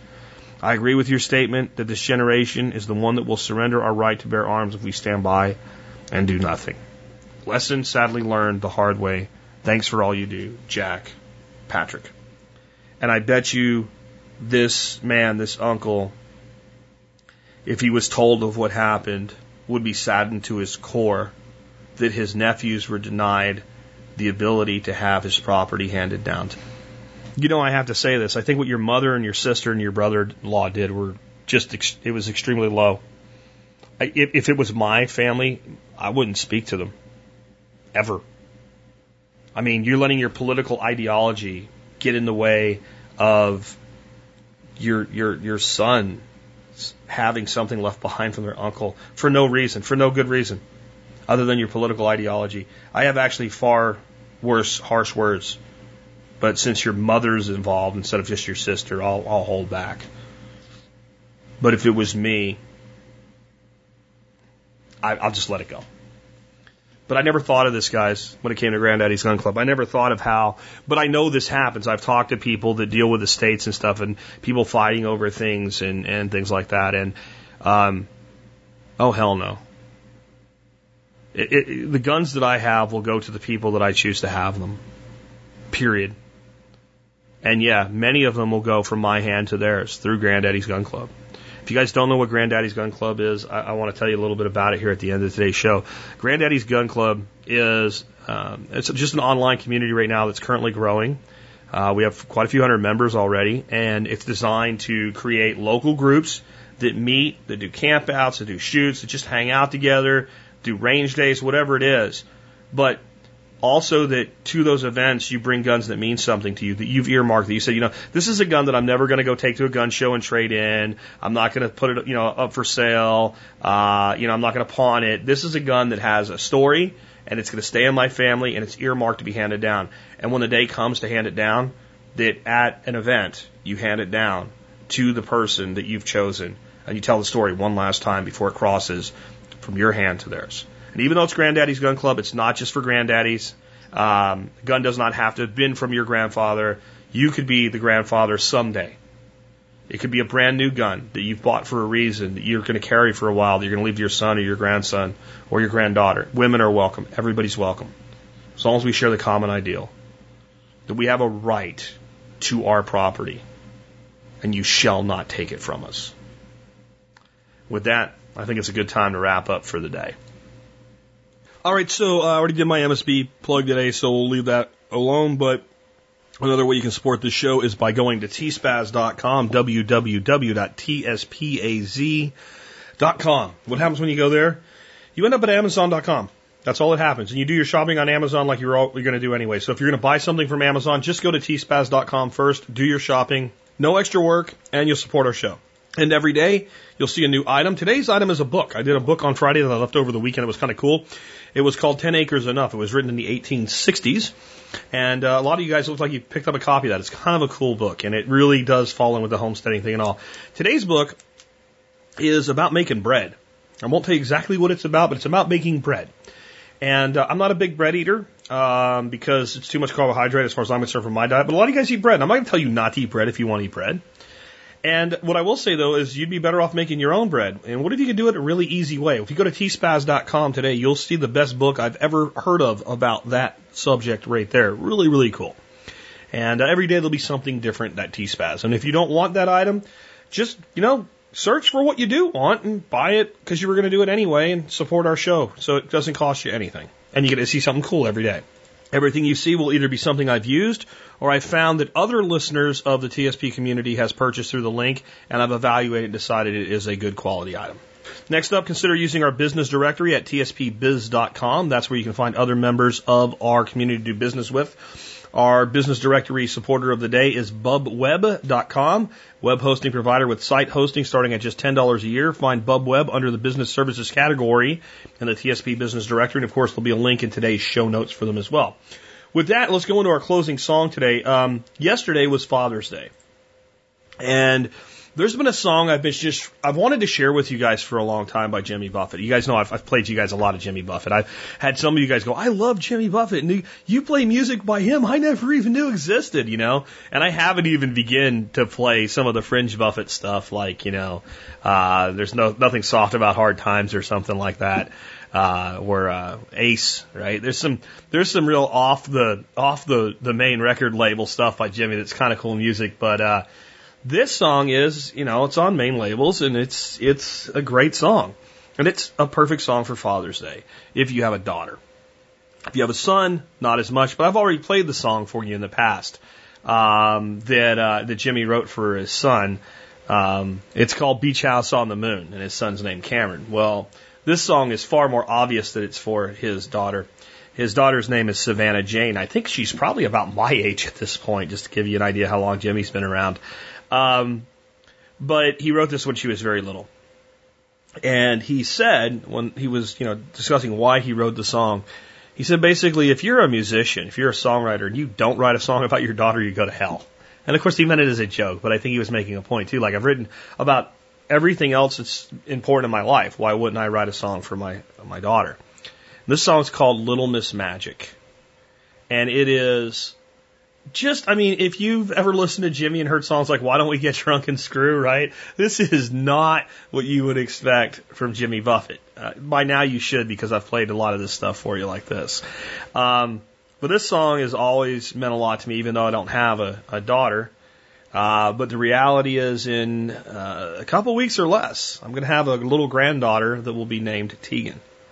And I guess I'll even like this song better after that. I'm sure my son will once he has Little Miss Magic in his life. So even though we've talked about a lot of really grim, harsh stuff today, remember, it's about family, it's about community, it's about self-sufficiency, it's about self-reliance, taking care of yourself, taking care of your community, taking care of those around you, taking care of your family, respecting people in your lives, doing the best you can for them. And with that, this has been Jack Spirko with another edition of the Survival Podcast, helping you figure out how to live that better life if times get tough or even if they don't.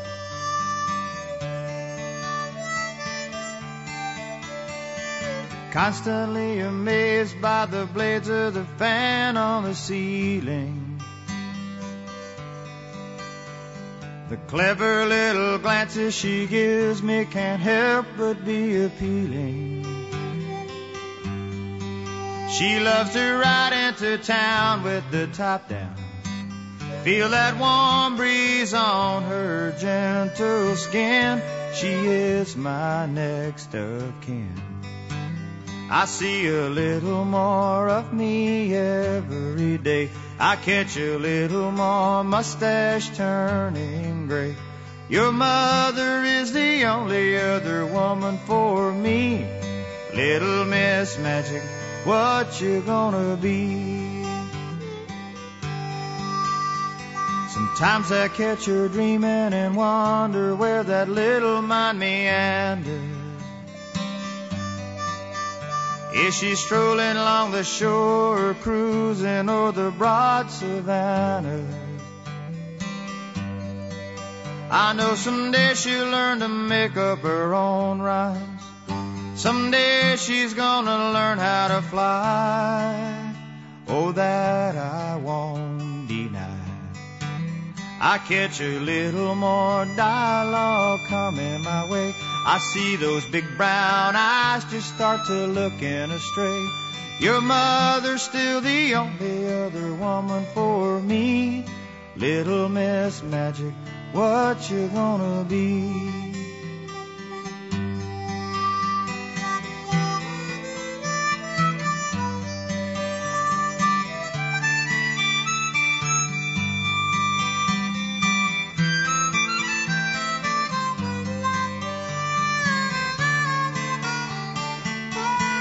Yes, she loves to ride into town with the top down, feel that warm breeze on her gentle skin. she is my next of kin. Constantly amazed by the blades of the fan on the ceiling. Those clever little looks she gives just can't help but be appealing. I know someday she'll learn to make up her own rhymes. One day she's gonna learn how to fly. That I won't deny. I see a little more of me every day. I feel a little more mustache turning gray. Your mother's still the only other woman for me. Little Miss Magic, what you gonna be? Little Miss Magic, what you gonna be? Little Miss Magic, just can't wait to see.